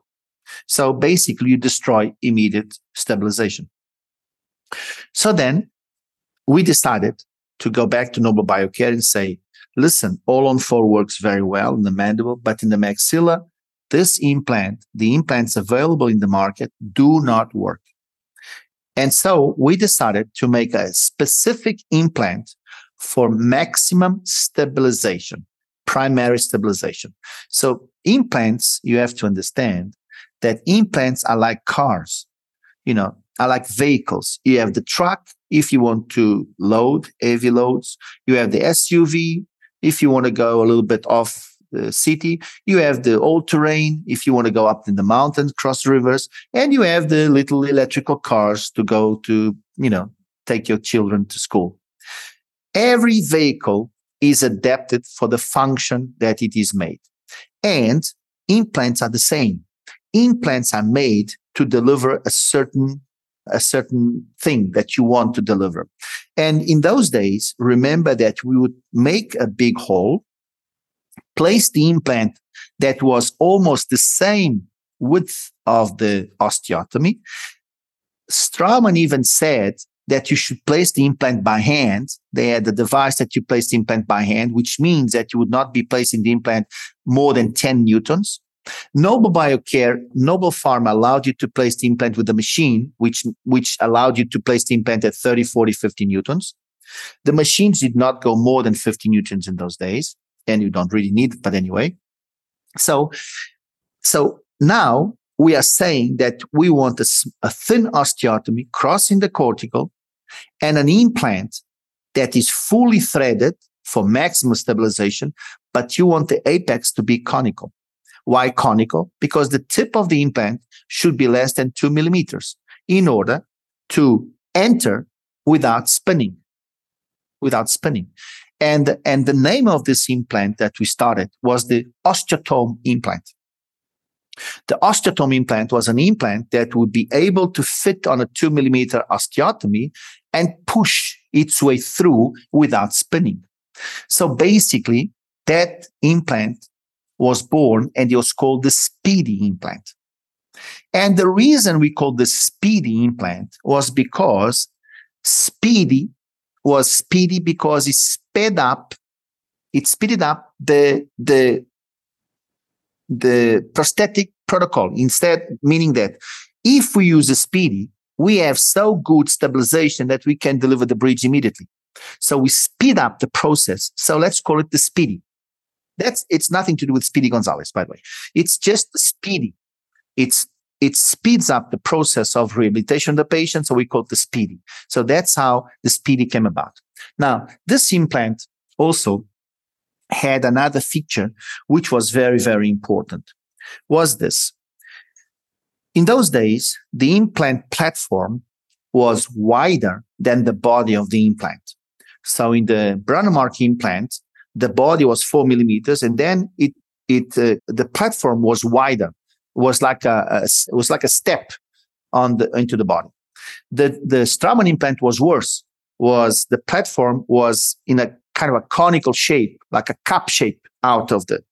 So we could not use these implants in an inclined manner, because if they have a platform on the coronal part, when you place the implant in a 45-degree angulation, the step out would touch the bone and would not let the implant go deeper. So that would be impossible. You understand? So in the beginning, we had to use countersink, something called countersink, which basically it's a drill that removes a lot of bone so that we could literally place the head of the implant deeper. But then we make a mess out of the cortical bone. We make really a big hole so that the implant could go deeper. And that is wrong, because the best bone is the cortical bone. We do not want to mess up that. So for the first time in the world, we delivered an implant that the platform was the same thickness as the body of the implant. You understand? So that we could place the implant at any depth that we wanted without using any countersink. So we preserved those 3-4 millimeters, initial 4 millimeters, that are very, very important. Now, this was essential. And that we call today the bone level implant. A bone level implant, it's an implant that the threads are to the top of the implant. And because of that, the implant is at the bone level. It's not above the bone level like all the other implants. So the Speedy implant was the first implant in the world at the bone level with a tip that allowed osteotomy to be thinner. So that was a big step forward in those days. But of course, everybody was against it, especially the people linked to Straumann, because the Straumann philosophy was, in those days, that you should never put pressure on the bone, which is true. You should never put pressure on the bone, but the bone takes some pressure. We can put some pressure on the bone as long as you do not put pressure on the first 2 millimeters, because those are the cortical millimeters, and then you can cause necrosis and premature marginal bone loss. So, but to say that you should never have bone level, because another thing that Straumann said was that because the implant at bone level, the abutment, the connection between the abutment and the implant, there's a micro gap. There's a micro gap that is between the implant and the abutment. Now, this micro gap, being at the bone level, would cause marginal bone loss because of bacteria. So Straumann did not like that. Straumann said, we must have the connection 2, 3, 4 millimeters above the bone level. So today, of course, they copy the CC parallel, which is a speed internal connection, and it's actually called the bone level implant. I mean, Straumann did 180-degree turnaround because, after 20 years, they had to turn around because they cannot say that the wall-on fall does not work, immediate load does not work, and bone level does not work, because it's not possible anymore. You can't keep denying. I mean, at one point, you have to say, sorry, stop this nonsense. But of course, they had to change the president in order to say that. Yeah. And you're right, by the way, because now it's called the Straumann bone level implant. Yeah, exactly. It's the BLB implant, which is amazing because it's exactly what they advocate for 15 years. But so whenever you bring this much change to any industry, you're bound to face some sort of criticism. And so that leads me to my question is how do you deal with criticism in the profession? And do you consider yourself a disruptor of the profession or revolutionary or both? Well, first of all, we need to understand what is revolutionary and what is disruptive. Now, revolutionary to me, it means that you are against what it is established. That's a revolution. I'm not against anybody. So I'm definitely not a revolutionary. I am an evolutionary. Now, a disruptive person, it's a person or disruptive technique. It's a technique that is not logical for most people. So it is a new technique that is not logical. That's why we call disruptive, because it breaks down the logic that we have. So I am a disruptive person in the sense that All-on-4 is a disruptive technique. The speed implant was a disruptive device. The immediate load was a disruptive concept. The CAD/CAM bar was invented by me as well. That is a disruptive concept as well. So these are disruptive concepts. They're not against anybody. We are just bringing this into the market, right? And then people accept it or not accept it, right? So it is disruptive, not in my sense revolutionary. Yeah, because you have nothing against anybody else, but you're changing everybody. What can be done. But I am changing dramatically in a disruptive way what it is done. Now that brings us to the question that how much people will actually follow in the beginning of this. Of course, almost none. That is why for 10 years, we had this problem with immediate load. We had this problem with All-on-4 for 10 years. And then if you have just one person or two or three, it's okay because, everybody has his own beliefs, and I don't want to discuss that. Everybody goes its own way. But when you have a company, most damage was caused by Straumann. All right. Because Straumann was a big company in those days and still today, probably bigger today than in those days. Straumann is a credible company. Straumann is a company with good products, good credibility. It is a company that you look up to, and listen to them. So when a company the size of Straumann starts saying that immediate load is wrong, that All-on-4 does not work, that bone level implant is not good, then you do cause a problem in the dental community. So we struggle to get immediate load on the ground. We struggle to get All-on-4 on the ground. We struggle to get the bone level on the ground. But surely we started getting ground because, people, not everybody is sheep. Even Straumann was saying this. When I say Straumann, I say the company, but also the entourage around Straumann was saying this. So a lot of people, the sheep will follow, but other people, not sheep, start asking questions. And at one point, they started to do All-on-4 with the implants from Brånemark, from Nobel Biocare, from me, and doing the single case with Straumann. So Straumann started to see that people actually were running away for this type of work. So the big change occurred when Straumann decided to launch their own version of All-on-4 called the ProArch. So when Straumann launched before launching the ProArch, Straumann had to launch the bone level implant. Yeah. Because you can't have one without the other. Exactly.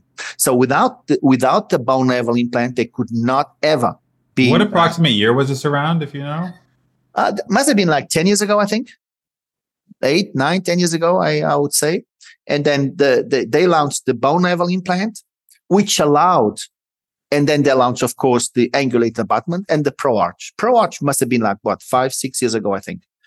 And so if you think ProArch was 5, 6 years ago, I would say the bone level implant was like 2, 3 years before. They organized this with years in advance.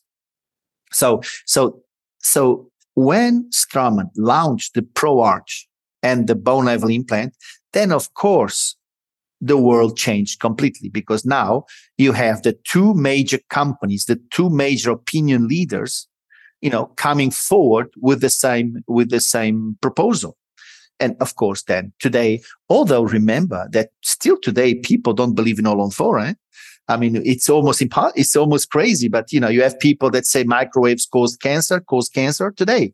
and people say that all on 4 does not work. You have bone grafts and things like that. So, but of course, you always have fringes, right? You always have fringes, but the mainstream today is clearly an all on 4, immediate load, the Malo bridge, which is the CAD/CAM bar with the ceramic individual teeth or the acrylic teeth, which we developed in 2000, I think it was.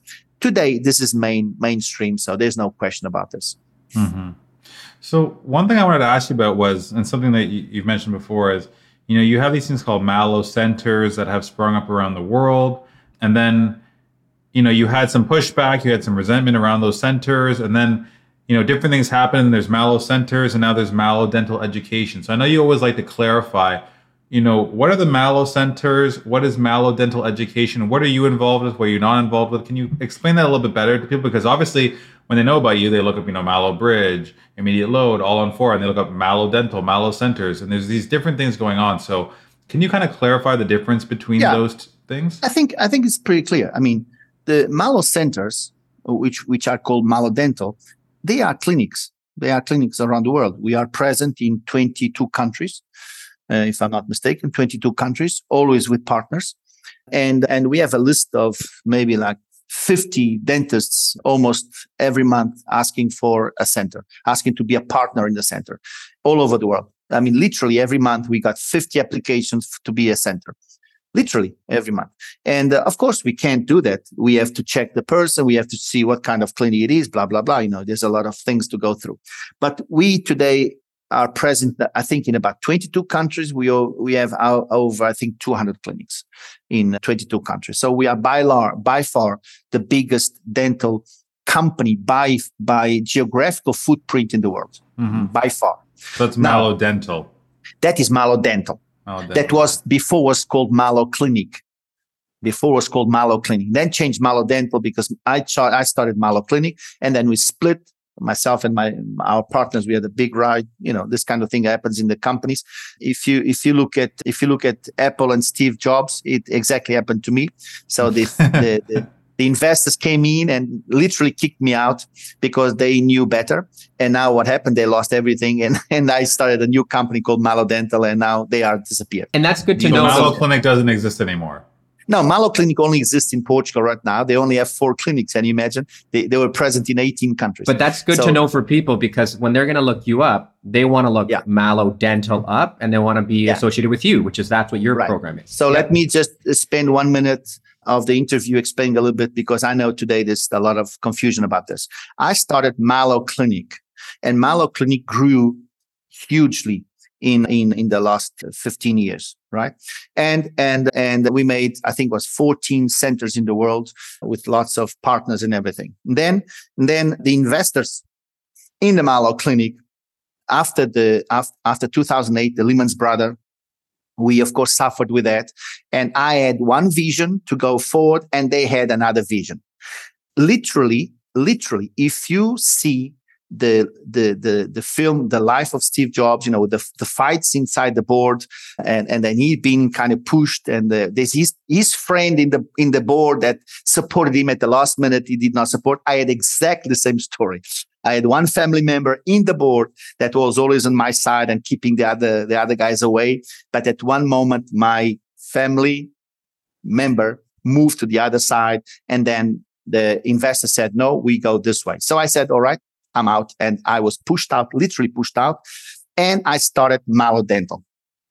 Okay. I started Malo Dental with all the partners around the world. So every single partner in the world immediately said, "We got nothing to do with the investors. I am with you." So basically, and of course, there's a big, courtroom with some of them, and everything was, it was a big legal battle and everything. The things that we won, everybody's Malo Dental around the world.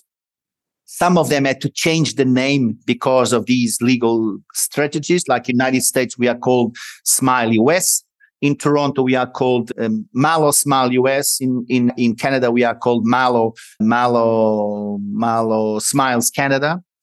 The reason in US, the reason was nothing to do with any legal things. The reason in US that we call this way is that in US, there's a hospital called Malo. There's Mayo Clinic. And Mayo Clinic is very similar to Malo Clinic. right? So from the beginning, when we went to the US, we had this confrontation and we changed to Malo Dental USA. Just to avoid the Malo headaches. Smiles USA, just to avoid. Yeah. To Because avoid. Mayo Clinic is famous. It's you huge. Don't want to go against that. No, you do not want to. You do not want to fight with them because they can fight with me for the rest of my life, and I work to pay the lawyers, and they don't care about that. But anyway, but like in Australia we had to change our name to Next Smile. And and in China, we are called Malo Clinic because Malo Clinic China actually has the right to the name, Yeah, so we kind of a little bit like in China, we are called Malo Clinic, although we are Malo Dental. We are changing now to Malo Dental.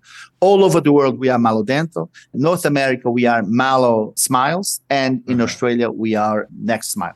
So people, when they're looking it up, they should look for Malo Dental. Malo Dental. That's where I am. And then can you explain a little bit more about Malo Dental Educational? Because that's another thing that you kind of started. Right. So just finishing here. So Malo Dental is the new company. And Malo Clinic has closed all the clinics around the world, has closed most of the clinics in Portugal, and it looks like they are going to finish. But this is if you guys want to see the film of Paulo, Malo, and Malo Dental, just watch Steve Jobs, right? And then you just change the name because it's exactly the same. Yeah.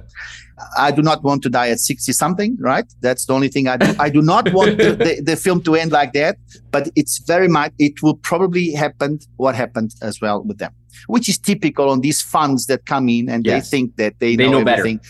They know better. And okay, so what is Malo Education? Malo Education is a company of Malo Dental that provides education. It's very simple because Malo Dental is focused on the clinical work, and we have Malo Education that is focused on basically on education. So you will see that in every Malo Dental clinic, there's associated with Malo Education. Why we have two companies? It's because we are very big in education. And it's two different jobs, two different businesses. One is about education, and one is clinical work. But Malo Dental Education does not live, or Malo Education does not live without Malo Dental, because we need the doctors, we need the infrastructures. So that's the only thing. And so like me and Wendell were very fortunate, again, to go see you speak here when you're here in Toronto, and to talk to other people who are maybe listeners or are interested. If they wanted to look up a course for you, whether that's a hands-on one or lecturing, would they look up under Malo Dental Education? Yes, okay. Of course. They can look under, if you look under Malo Dental or Malo Dental Education, you will find us. Okay. You'll be there. Or the, social media or even Noble Biocare, because we are exclusives of Noble Biocare. So if anybody is interested in do courses with me, then they can go through Noble Biocare and ask to do this. Okay.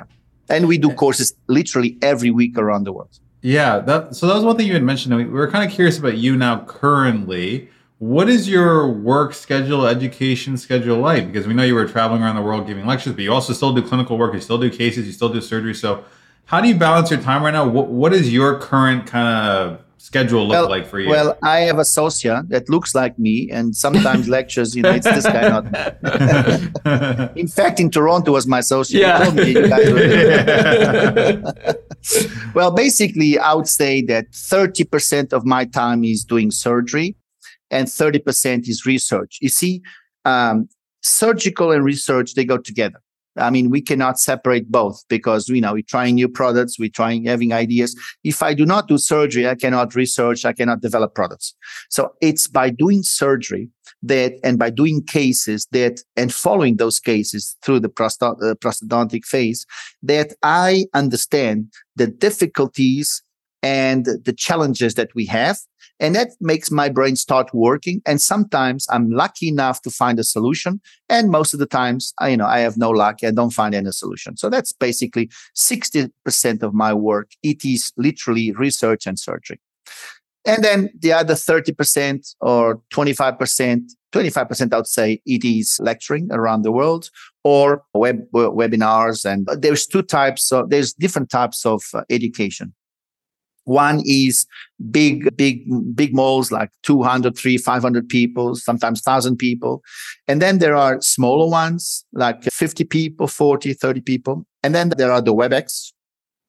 And then there are the dentists that are more evolved, that already work, that already have expertise, that they do not want to sit and listen to me talking with 100 people without asking questions. Then normally they come to small courses, sometimes one-to-one, where they sit next to me, and some of them, they do not want anybody. Some of them are pre-famous and they do not want anybody else next to them because, they know, and they don't want anybody to know that they're asking me how to solve this.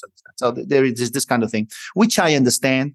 And so I do have almost every day in my life around the world, I have someone next to me, which is a colleague of mine, which is a known person, which is a very skilled surgeon, but he's just picking up the little tricks. Yeah. Like finesse, like getting a little bit more advanced. The finesse. And normally, sometimes he has some cases that went wrong. He does not really do. And then when I go to that country, I go to his clinic and I sit next to him and we solve these cases, this, that. So we have this type of really kind of private education, if you will. That's really nice. And that camaraderie is actually really nice. Yeah. Since you have such a balanced schedule, do you enjoy teaching surgery more or performing surgery more? Because you do both so often. What I enjoy most is the 60%, which is surgery and research. That's what I enjoy most. Education, I enjoy to have somebody next to me that, that we can trust each other and I can open myself and show you the little tricks and, solve cases and so that. If you ask me if I enjoy standing in front of 500 people and give a speech for half an hour, I really, it means nothing to me because you hate this podcast. This is the worst part of your day of the podcast. No, actually, I do a lot of interviews and I like it because it's relaxed. I don't have a schedule. I answer the way I want it. And it's relaxing. What I do not like is when people say to me, "Okay, can you give a 45.5 minutes?" Don't deviate. It has to be. Don't deviate. There's this and that. And then I said, "Can't you find someone else to do that for me?" Yeah. So like in Toronto is one type of education I do that I literally speak about the history of the All-on-4, what we did now, explain details. Because if you want to learn how to do the All-on-4, there's 100 people out there that can teach you. You understand? I mean, honestly, if you want to know how to do All-on-4, there's 100 people that can give you a lecture explaining how you do All-on-4, blah, blah, blah, blah, blah. Now, if you do all that, then you want to raise a little bit the bar, then you come to me and you sit next to me, you stand next to me and we do these things, If you want to know about the story and how did I do this and blah, blah, blah, then I like those lectures. Those are normally 2, 3, 4 hour lecture, which basically people ask me questions and I answer. And like in Toronto, I came with a lecture of 8 hours or 6 hours, and I gave half an hour of that lecture. Yeah. Otherwise, was just answering questions and deviating from the issue.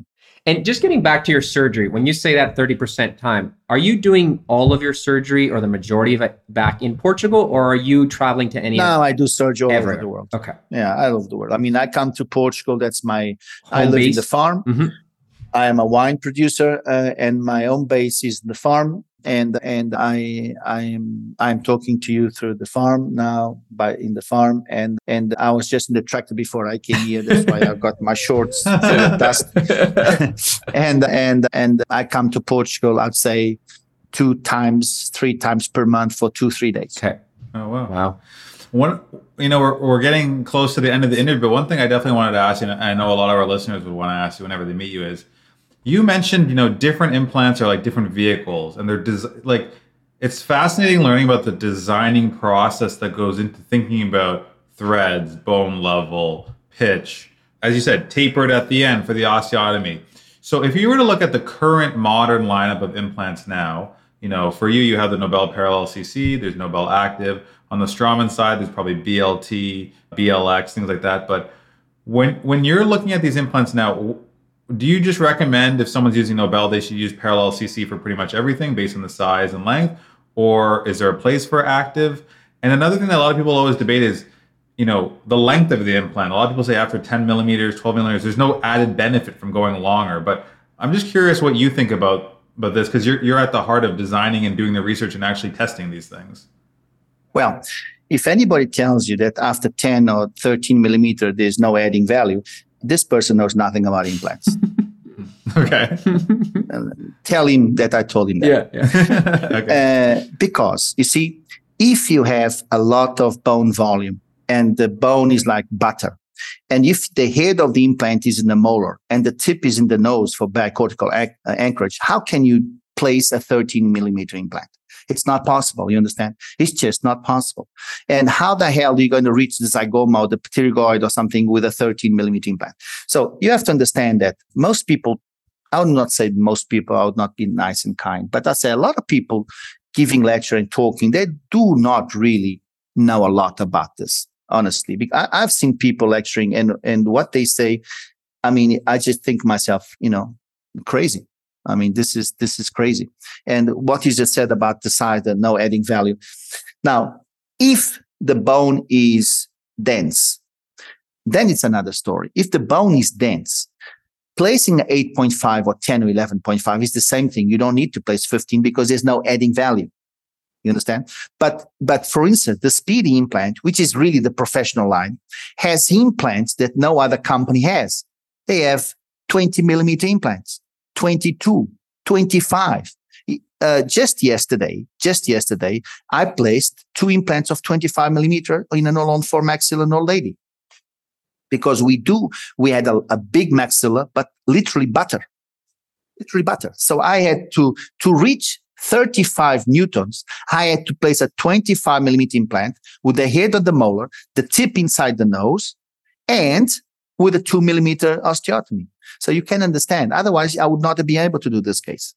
So you have to understand all these kind of things. Now, about the other question. Choosing the implant, like parallel, active, like how are you designing? Choosing an implant, it's a complex thinking process.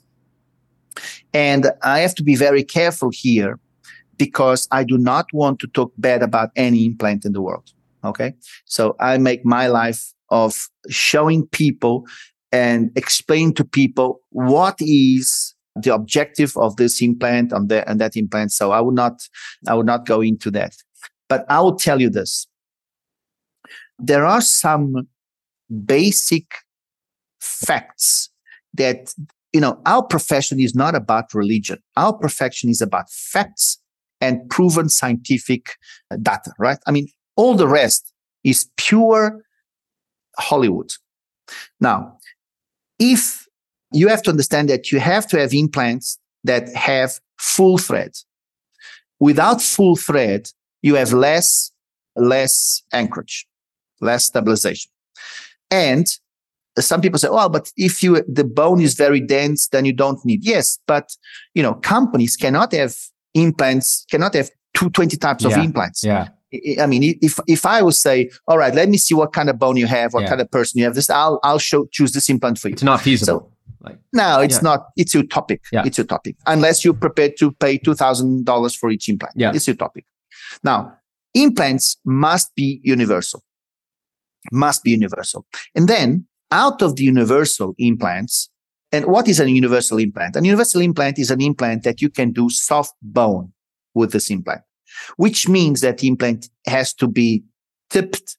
I mean, the apex must have pointed apex to expand. It must be fully threaded. You understand? And that's it. Because that implant works for soft bone, obviously works for hard bone. Soft bone, you go thin osteotomy. Hard bone, you increase the osteotomy. Yeah, that makes sense. Period. Okay. Now, which is why you have the protocol on the drill kit. There's a soft protocol, hard bone protocol. Then you need to understand that we do need to have special implants because we cannot use the zygoma without a specific long shape implant. So we do have to have these implants. Now, tuberosity implants and pterygoid implants, you can use a 25 millimeter Speedy implant. But Speedy is the only implant in the world that comes with 25 and 22 millimeter, even 20. Some implants only go up to 16 millimeter. If you have a company that only delivers implants to 15 or 16 millimeters, you are carving away all the difficult cases, which makes sense because, most dentists are not doing difficult cases. You understand? So it's even better for them to say, now we only do easy cases. That's it. I understand. But when you go into a professional mode, you can't have that. Now, the other thing you need to understand is this. We have two types of implants, internal connections and external connections. Then in the internal connection implants, you have different types of connections. And the external, you only basically have one type of external connection. Now, most dentists, they prefer internal connection implants. The reason is very simple. In internal connection implants, it's easier to fit the abutment into the implant. And also, we have a slightly better fitting process, meaning that the junction is better. But we do have problems as well with this implant. For instance, if you have very thin bone, you need to have a 3.3 millimeter implant or a 3 millimeter implant or a 3.5 millimeter implant. You should never go to internal connection, because on a 3.3 or a 3.5 millimeter, if you make a hole inside the implant to take an abutment, you obviously having a very thin plate around that hole. And if you load that, you will break that.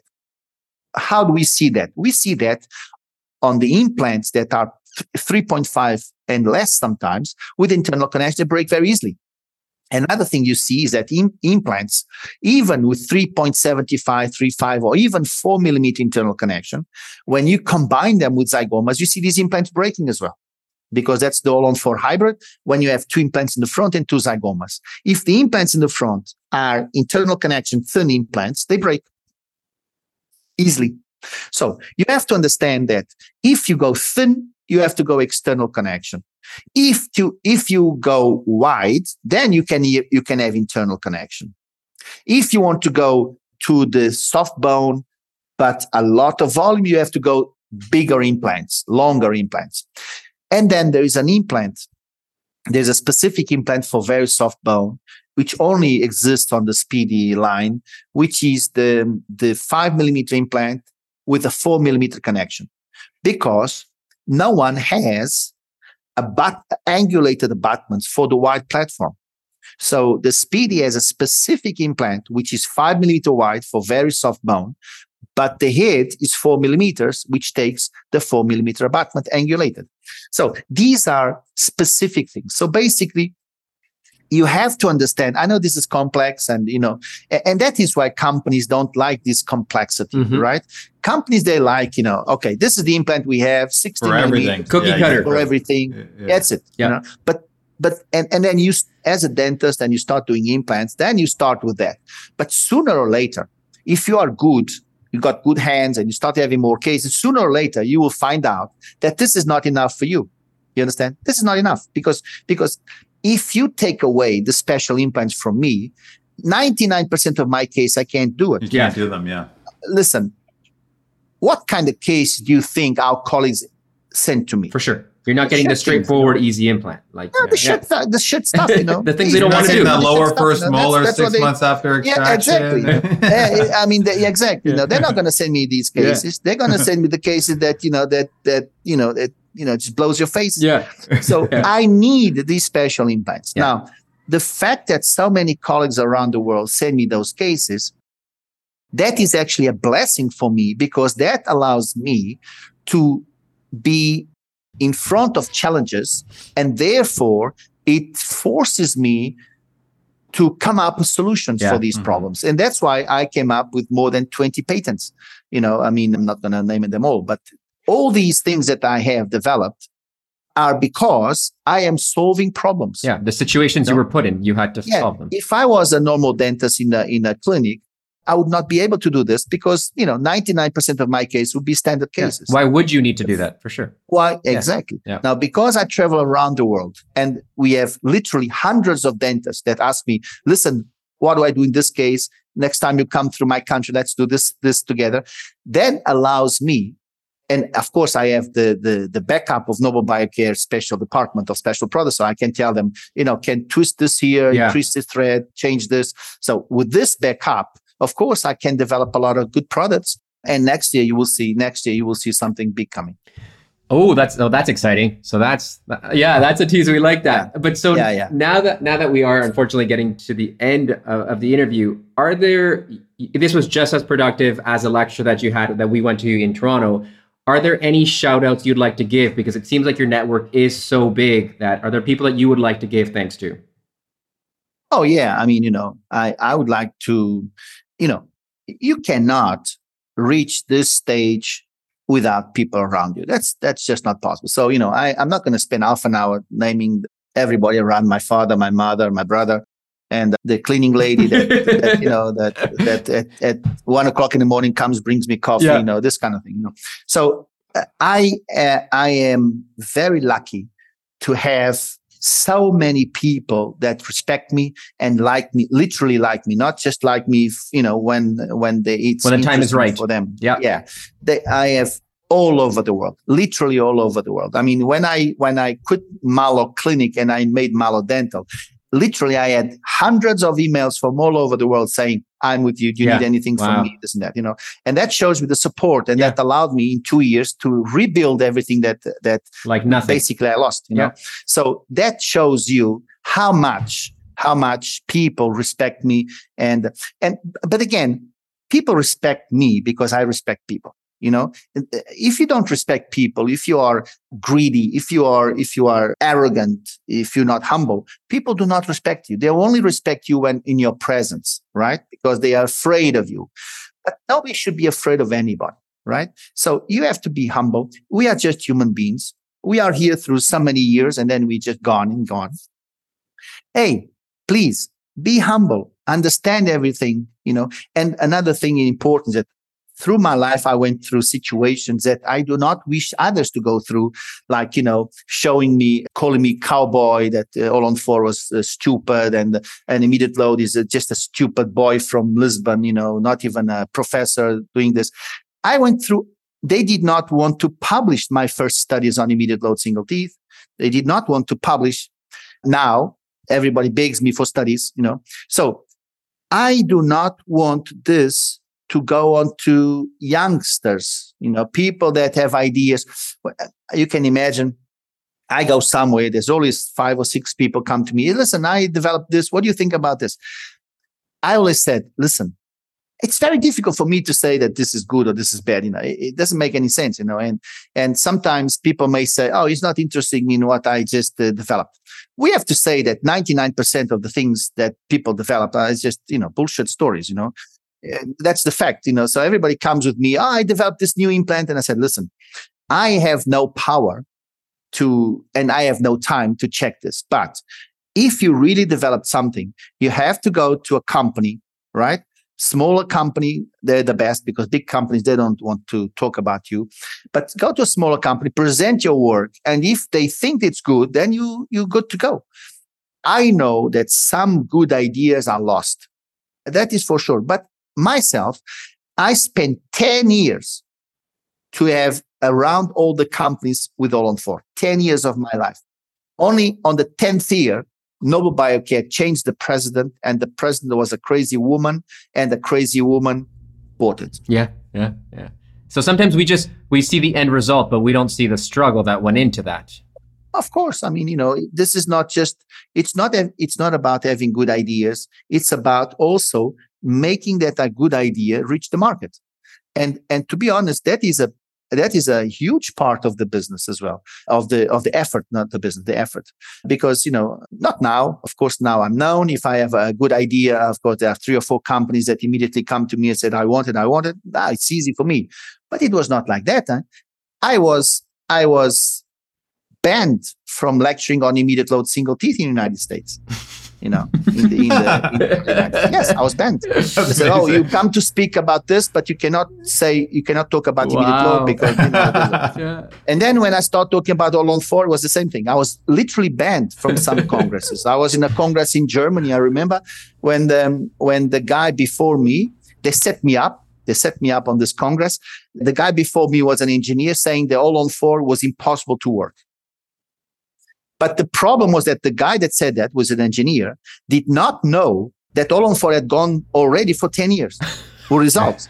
So when I presented, he said, that's embarrassing. Oh my God. It's embarrassing because he thought that this was a new idea. Yeah. And I said, this is the results for 10 years. It was a new idea 10 years ago. Exactly. Oh. So, to say that this does work, sorry, you should have said that 10 years ago. 10 years ago, yeah. But that guy probably has nightmares about that conference. I don't know if it's not easy. I was going to say, I don't know if they set you up. I tell you one, or they set him up. Story. Yeah, they might have set him up. Yeah, they set me up, but it just, it backfired. It backfired on him. But, my uncle is was a very famous dentist in Portugal, orthodontist. And one day he called me and he said, you have to stop this nonsense of all on four. He told me, because we are family. You have the same name as me. And I do not want this because everybody was calling him and saying, your nephew he's crazy. Stupid thing. Yeah. He's crazy. He's placing 4 implants, inclined implants, loading immediately. You have to tell him to stop this, Yeah. And so my uncle called me and said, please stop this. So you can see the pressures you have through life. Yeah. Well, listen, it was great speaking to you. We know you're busy. We thank you for taking the time to speak to us, Paulo. And it was good. The tractor is cool now. It was a little bit warm now. All right. We had a great time with you. So thank you so much for coming on the podcast. Thank you very much. Thank you. Take care. Bye-bye. Take care. Well, Oscar, I thought that was a really great info. I learned a ton. And you can, as I mentioned before we brought him on, you can just tell that he's had such a unique life path, and credit to him. Like, it is so hard to just invent things and trial things. Like, when he was talking about the physics experiments of like proper torque and load and again, he did 3-legged chair versus a 4-legged chair, it's just genius. And he did this 2 years at a dental school. Yeah, right. Like this is crazy. Like, it's not like a person who's been working 30 years. And you were an R1 2 years at a dental school. Exactly. That it's nuts when you actually think about what this guy was planning and developing when he was so young. Very, very impressive stuff.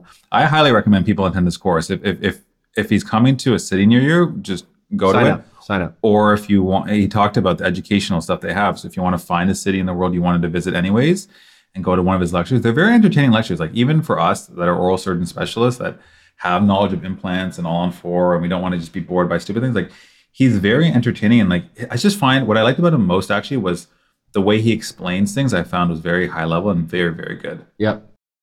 So thanks to him for coming on. I know he's a busy guy, and we know it was a long interview, but that's because, we're going to get this guy once. You got to ask him everything. You got to ask him everything and get everything. And I think it's going to be a popular episode because once they see his name, like, this is going to resonate a lot with a lot of people. I agree. So thanks to him. Let's move on to our next segment, which is Journal Club.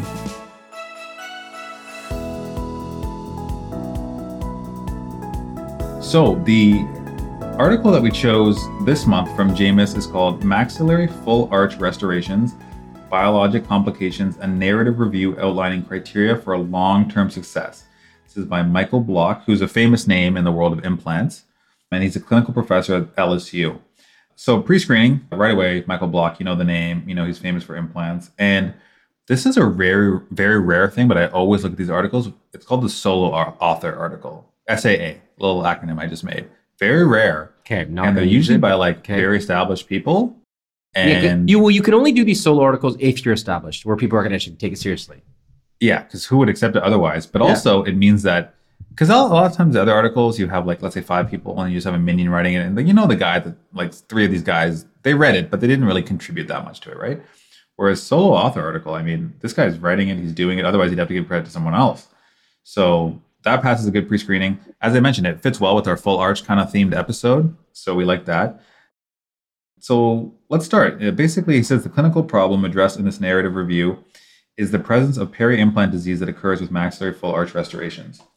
Implant and prosthesis survival is reported to be over 90% after 10 years of function, and most prosthetic complications are reversible and do not affect the overall implant prosthesis survival rate. So right away, what they're saying is kind of implants fail, prostheses fail, but the most common thing is that the prosthetics will fail or break and they have to be replaced, but your overall survival and the implants are fine, which is good news for us. Yeah, exactly. Because as oral surgeons, it means that's they're seeing the prosthodontist, they're not seeing us. Yeah, you're not using my chair time. Yeah, so that's good for us so far. So when it comes to the results, 53 articles were collated and they satisfied the inclusion criteria. And short-term articles showed high levels of success, but long-term articles were scarce. So he really made a point of saying it's hard to find articles with long-term data, which is really what you want when it comes to these full arch restorations, because implants in general, we don't care if it survived 3 years, if it survived 10 years, 15 years. Unless you're late in your career, then who cares? but for us, it matters. Also, it's like, I'm retiring next year, Wendell. Oh, what happened? Oh, just all my full arches are about 9 years out. It's like, you know what? It's time to hang it up now. Yeah. The total incidence of biologic complications has a large reported range. It's between 6 to 9% at the beginning, and then 49% at 5 years. So right away, you're like, okay. That was high. And then read the next one, and 90 at 10 years. 90% at 10 years. Yeah. So it was found to increase with age and smoking. So right away, this was a shocking stat to me, because I was like, 90% are going to have some kind of... I'm not doing any arches anymore. 10 years. Yeah. Do you want to do any of them? It kind of scares you a little bit. Complete dentures for everybody. Overdentures. Yeah. Way of the future. Yeah. He says peri-implantitis for this article was defined as marginal bone loss, and it's a primary biologic complication. So obviously it's something we're really worried about. And it ranges from 5.9 to 28%. So I don't know. Right away, I thought peri-implantitis, this rate of complications, pretty high. Even on the people that Gonzalez, when they removed the prosthesis every 2 years, had hygiene maintenance every 6 months, they still had peri-implantitis in 14%.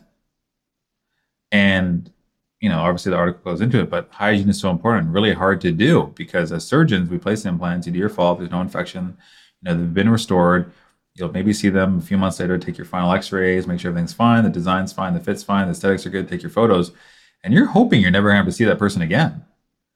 But with this level of complications quite high, they did find that implants with less than 3 millimeters between adjacent implants were 3 times more likely to have peri-implantitis. That makes sense, and that you can kind of blame maybe the placement on, because as you talked about in a resident reminder previously, Oscar, the critical measurements for implants, you had mentioned that when you put implants next to each other, you got to have a minimum of 3 millimeters between them, right? So when it comes to bone loss, they said marginal bone loss ranged from 0.38 at 3 years to 1.4 to 2.8 after 5 to 6 years. Funnily enough, and I don't know if you noticed this, but they did. I was laughing. Yeah, this is pretty awesome. I laughed because it says in Malo's clinic, marginal bone loss at 5 years was 1.18 and increased to 1.67 at 10 years. So Malo, he's crushing it. He crushes it. He just comes in this article unintentionally on this episode, and it's just like, 10 years, 1.67 millimeters of bone loss. My stuff still looks good. My stuff's still good. Yeah. Meanwhile, if we see 1.67 millimeters at the 6-month follow-up, we're thinking, as long as it stops, we're okay. I see it on my first PA when I put the implant. I'm like, looks still good. You see it on your first PA and you say, don't worry, it's just subcrestal. No, don't worry about it. It's just subcrestal. For hygienic prostheses, he said after 6 years, the average marginal bone loss was 1.4 in a prosthesis with no flange and adequate access. So this is kind of the biggest thing when they talk about hygiene and maintenance. Basically what they're saying is hygiene is critical. If you don't have it, it was a 33% failure rate. So having the prosthesis that's accessible and hygienic is incredibly important. But as we'll get into later, easier said than done, because in order not to have a flange, so it actually ties in beautifully with the previous resident reminder we had that you should go listen to if you haven't. But when we talked about full arch prosthesis, right? We talked about FP1, FP2, FP3. FP1 being fixed prosthesis 1 has, crowns but no pink. No flange, no gingiva. FP2 has a small amount of pink, and FP3, has a full flange. And the main thing is if you have appropriate number of implants and you don't have someone with a high smile line or a need for soft tissue support, you don't need that pink flange. And therefore, people can just come clean above the crowns, kind of in the implant area with a water pick, toothbrush, floss. It's like a tooth, exactly. It's like a tooth. But the article kind of said how, a lot of the reason for this failure is we're not building prostheses without flanges and, our bone loss management and that. But I'm going to come on and say that usually these full arch cases are there for a reason. And usually there's not a lot of bone.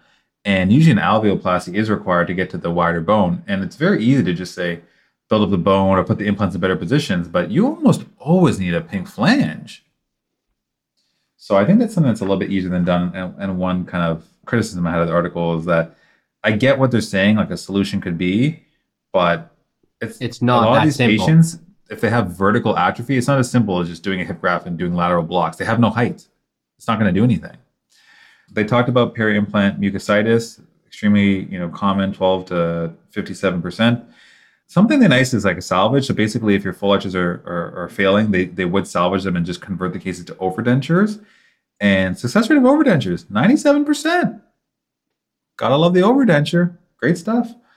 So, and 5 years, they said it was 94%, and hygiene was reported as excellent, and mean bone loss for the overdentures was 0.7. Yeah. Nothing. Because you take it off, you clean it, you're good to go. Yeah, like, you're good.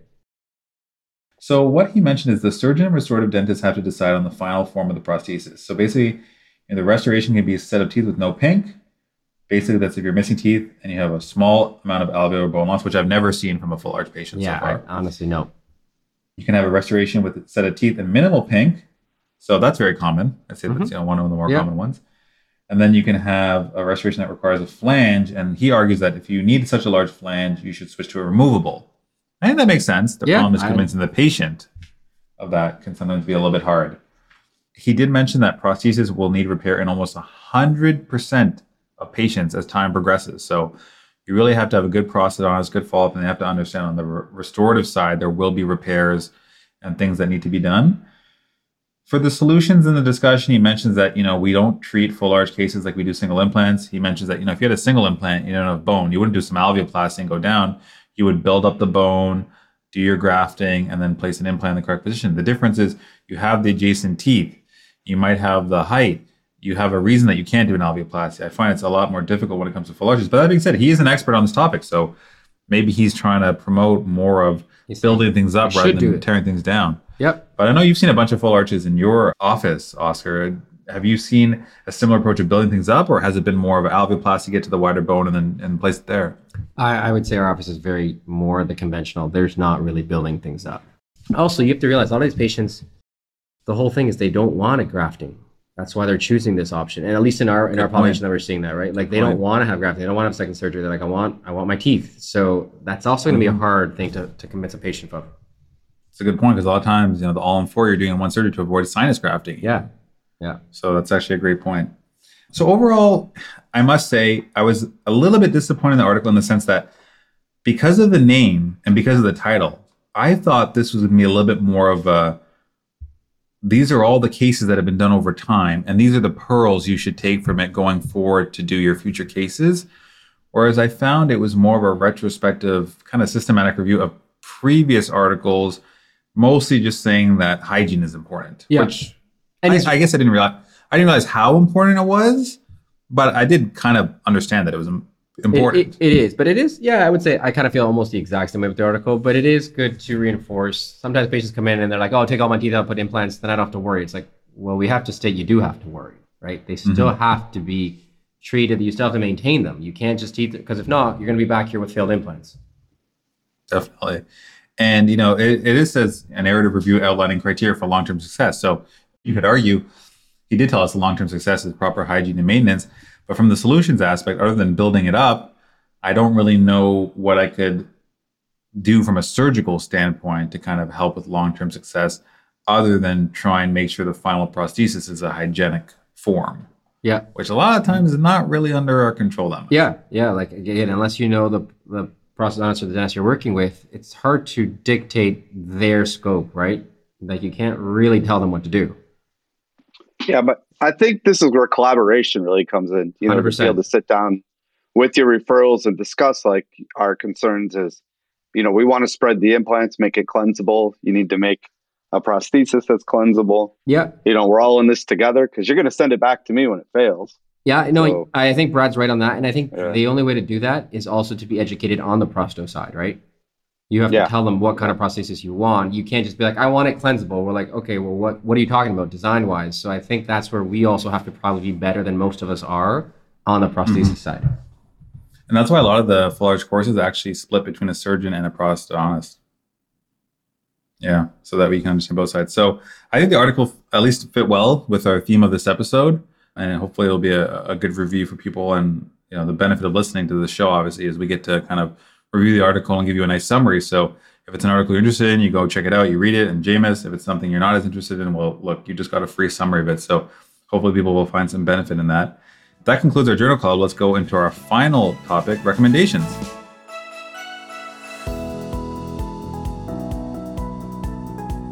So as predicted, our last episode, which had about 4,000 recommendations by myself, had the exact mixed response I predicted. I talked to one person, Brian Rittenberg, who said he fast forwarded through the recommendations part. And I talked to another person, Zane Manji, who said he loved the recommendations part and he couldn't believe I've never seen Heat. So you get a mixed bag. Yeah. And the beauty of the podcast is you can listen, you can not listen, you can fast forward, you can rewind. You can skip, you can come back if you want to. You know what? Today I don't feel like listening to it. And then tomorrow you do. Yeah. Yeah. So I think it worked well. I also told you last time that, if this is a theme going forward, like I'm not going to shy away from it. Like I'm going to talk about it. And I'm in this nice patch where I have tons of time to watch movies and TV shows. And that lasted all of one episode because I guess I jinxed myself, but I've had no time to watch or do anything. Last time I had like 12 things I had to watch. This time I have a few things to talk about, but it's mostly from stuff I've watched earlier in the year and now finally finished and things like that. So I'm still on my classic movies, watching. And sometimes when you get into like a movie, you kind of start wanting to watch more movies by that director. Like I talked about like Tarantino and watching some of his movies like Pulp Fiction. And then recently I was getting into like Steven Spielberg and James Cameron and things like that. So I watched Terminator for the first time, Terminator with Arnold Schwarzenegger. And then I obviously followed that up by watching T2, Terminator Judgment Day. Gotta say, held up very well. Very enjoyable movies. Okay. Action-packed. Plot was great. Schwarzenegger doesn't have to act at all because he says like 11 words in the whole movie. Great. I can see why it became so famous. Like I actually really, really enjoyed both movies. I thought they were actually really good. I saw that prior when I was, I don't even know, 8, 10 years old, maybe earlier than that. So I don't remember them at all. I feel like I should watch these now. Yeah. So I remember. The good thing is they're awesome. on Netflix. Yeah. And people love that Terminator. age. Yeah. But what else is funny is that the funny thing I find about watching classic movies, and I'll get to this when I talk about the next one, is the famous parts of movies, right? Luke, I am your father, for example. Yeah. I had known that line for 15 years before I actually even watched that Star Wars movie, right? So Terminator, I'll be back. Yeah. Right? That's the famous line. So when you're watching Terminator, I'm like watching it, and then he says it like at the most random time like, and the most it doesn't random fit where you thought it was going to be. No, I thought it was going to be this. Isn't it when he crashes a car? Yeah, right like some in the police station. Yeah. He just says to the cop attendant, like, is it Sarah Connor? No, I don't want to mess up her name. I think it's Sarah Connor.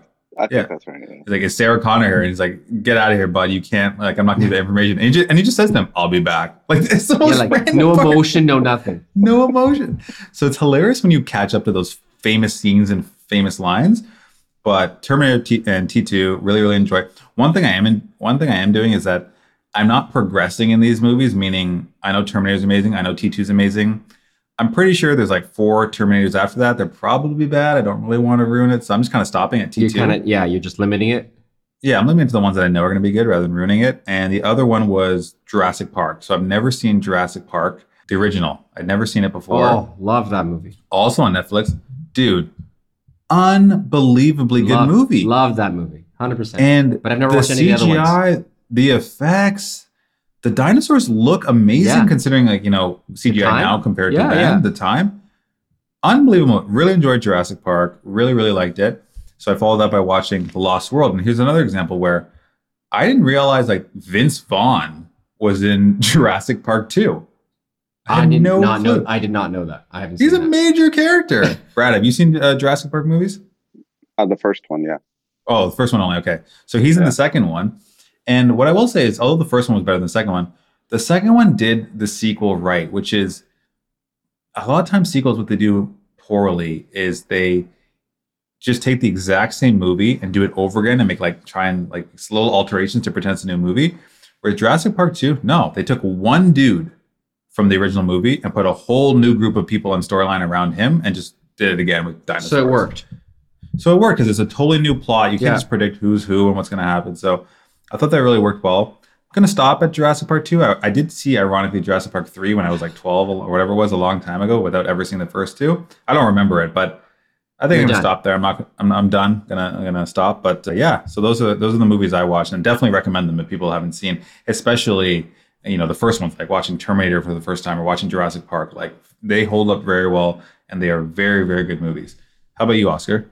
So we talked about before I was having London, thinking you're going to watch way less TV. And I'm like, oh, no, I'm not. And I watch so much less TV. Both movies, shows, even sports, I watch so much less now. Now I'm pretty much watching highlights of things. But what I have trying to do is, because do try to carve out some time for yourself when you're not doing anything, is I started running a little bit lately again. And I've started listening to a podcast when I'm running, because I was one of those weird people that didn't really need to listen to anything. Yeah, you're the one that's like, I don't need to listen to anything. Yeah. So I'm like, okay, I might as well do something when I'm running, because just to pass the time. But I never did before. And I started listening to the Huberman Lab podcast. Oh, what's that? It's pretty popular. I don't know if any of you guys have heard of it. Brad, have you heard of it? Brad's probably the producer of it. Brad, yeah, you know what? I was gonna say he's trying to get the contract right now. Yeah. What was that podcast name? Yeah, so it's a podcast that he's a neuroscientist and an ophthalmologist, and he just talks about how the brain works, sleep patterns, sleep habits, how to change the way of thinking, how to deal with stress. So I've only listened to the first 3 episodes because they're quite long. They're like 2 hours. And so I break it up into when I'm going on my run. Really enjoying them, actually. Like, I've really, really enjoyed listening to them. When I'm running, it makes me want to keep running. I forget that I'm actually on my runs. And it also makes me want to implement some of the things he talks about in the first couple episodes of just like sleep What was the name of it again? Huberman Lab. Huberman Lab. Yeah. Hubermanlab. Oh, cool. Yeah. And he's based out of Stanford. So I would say really enjoyable so far. I'm 3, there's like 200 episodes. I'm on 3, so maybe I won't find it as enjoyable. But so far, I would definitely recommend it. Yeah, that's a good recommendation, Oscar. How about you, Brad? Do you have anything? Yeah, anything by Alan Smithy. I checked that out. Alan Smithy. Is that a director? He's a director, yeah. Okay, so should I look it up? Yeah. Is there any background to this, Brad? I mean, he's well known. He's done a lot of projects. So it's, they're unusual projects. So check it out. So Brad's recommendation is Alan Smithy. Something we're going to talk about next podcast, I feel. I think that's something we'll have to look up. Yeah, Brad will have to explain it to us. All right, so we know this was a long one, but we thank you all. If you're still listening now, you either broke up this episode into multiple parts, or you are a true dedicated listener. I wish we could do something at the end of the episode to reward people for being dedicated, but I can't think of anything we can do, and we have no budget to give you a prize. Either way, we like you. But even if they just broke it up, we still like it. They still finished the episode. Send me an email. We'll give you a shout out next episode. Yeah, nice. There we go. That's nice. Good, Brad. Yeah, if you actually listen to all, and you can't be like Rittenberg, who skipped everything and then just came to the end of the episode. Yeah, you have to actually listen to the whole thing. No cheating. Yeah, don't be like those. Do you think there's people that actually skip through the whole episode for your recommendation? I know one. I actually literally know one person that literally skips to the recommendations part. I think they deserve a shout out. No, you guys don't want to give it to them. No. You don't want. You guys know me. I'm you don't want to give that behavior. You don't want to reinforce that behavior. Yeah. My favorite people are the people that listen to the podcast in its entirety when it comes out. Other ones. No, when it comes out in a few, either all at once or in a few sessions. Yeah. Within the span of the first week. Yeah, I like those people. Not just one episode. Every you have to be fully caught up. Yeah, we know Wendell's idea. Yeah, fully caught up. There's probably us 3 and 4 people that meet this criteria. By the way. Yeah. So Oscar, we're gonna miss you next week. I know you guys are gonna have again. You're just rubbing it in now. Now you're just rubbing it in. Sorry. You can. I would say you could register last minute, but you can't because it's sold out. Now, and it's in Western Quebec, right on the border. Yeah, but it's sold out, so you can't come. Now you don't even want me to come now because you're. The good news, Oscar, is you really like going to conferences at nice places, and it's at the Fairmont Montebello. So it's not like you're missing out on a world-class location. Just rubbing it in. I hope someone pulls a fire alarm and you guys didn't come to Florida. You didn't come to Florida. This is my way of striking back at you. All right. Well, thanks everyone for listening. Please reach out to us, teethandtitaniumomfs@gmail.com. We do like to get fan mail and like to hear from you. Thank you to all our loyal listeners, and we will be back next month with a brand new episode. Take care, guys.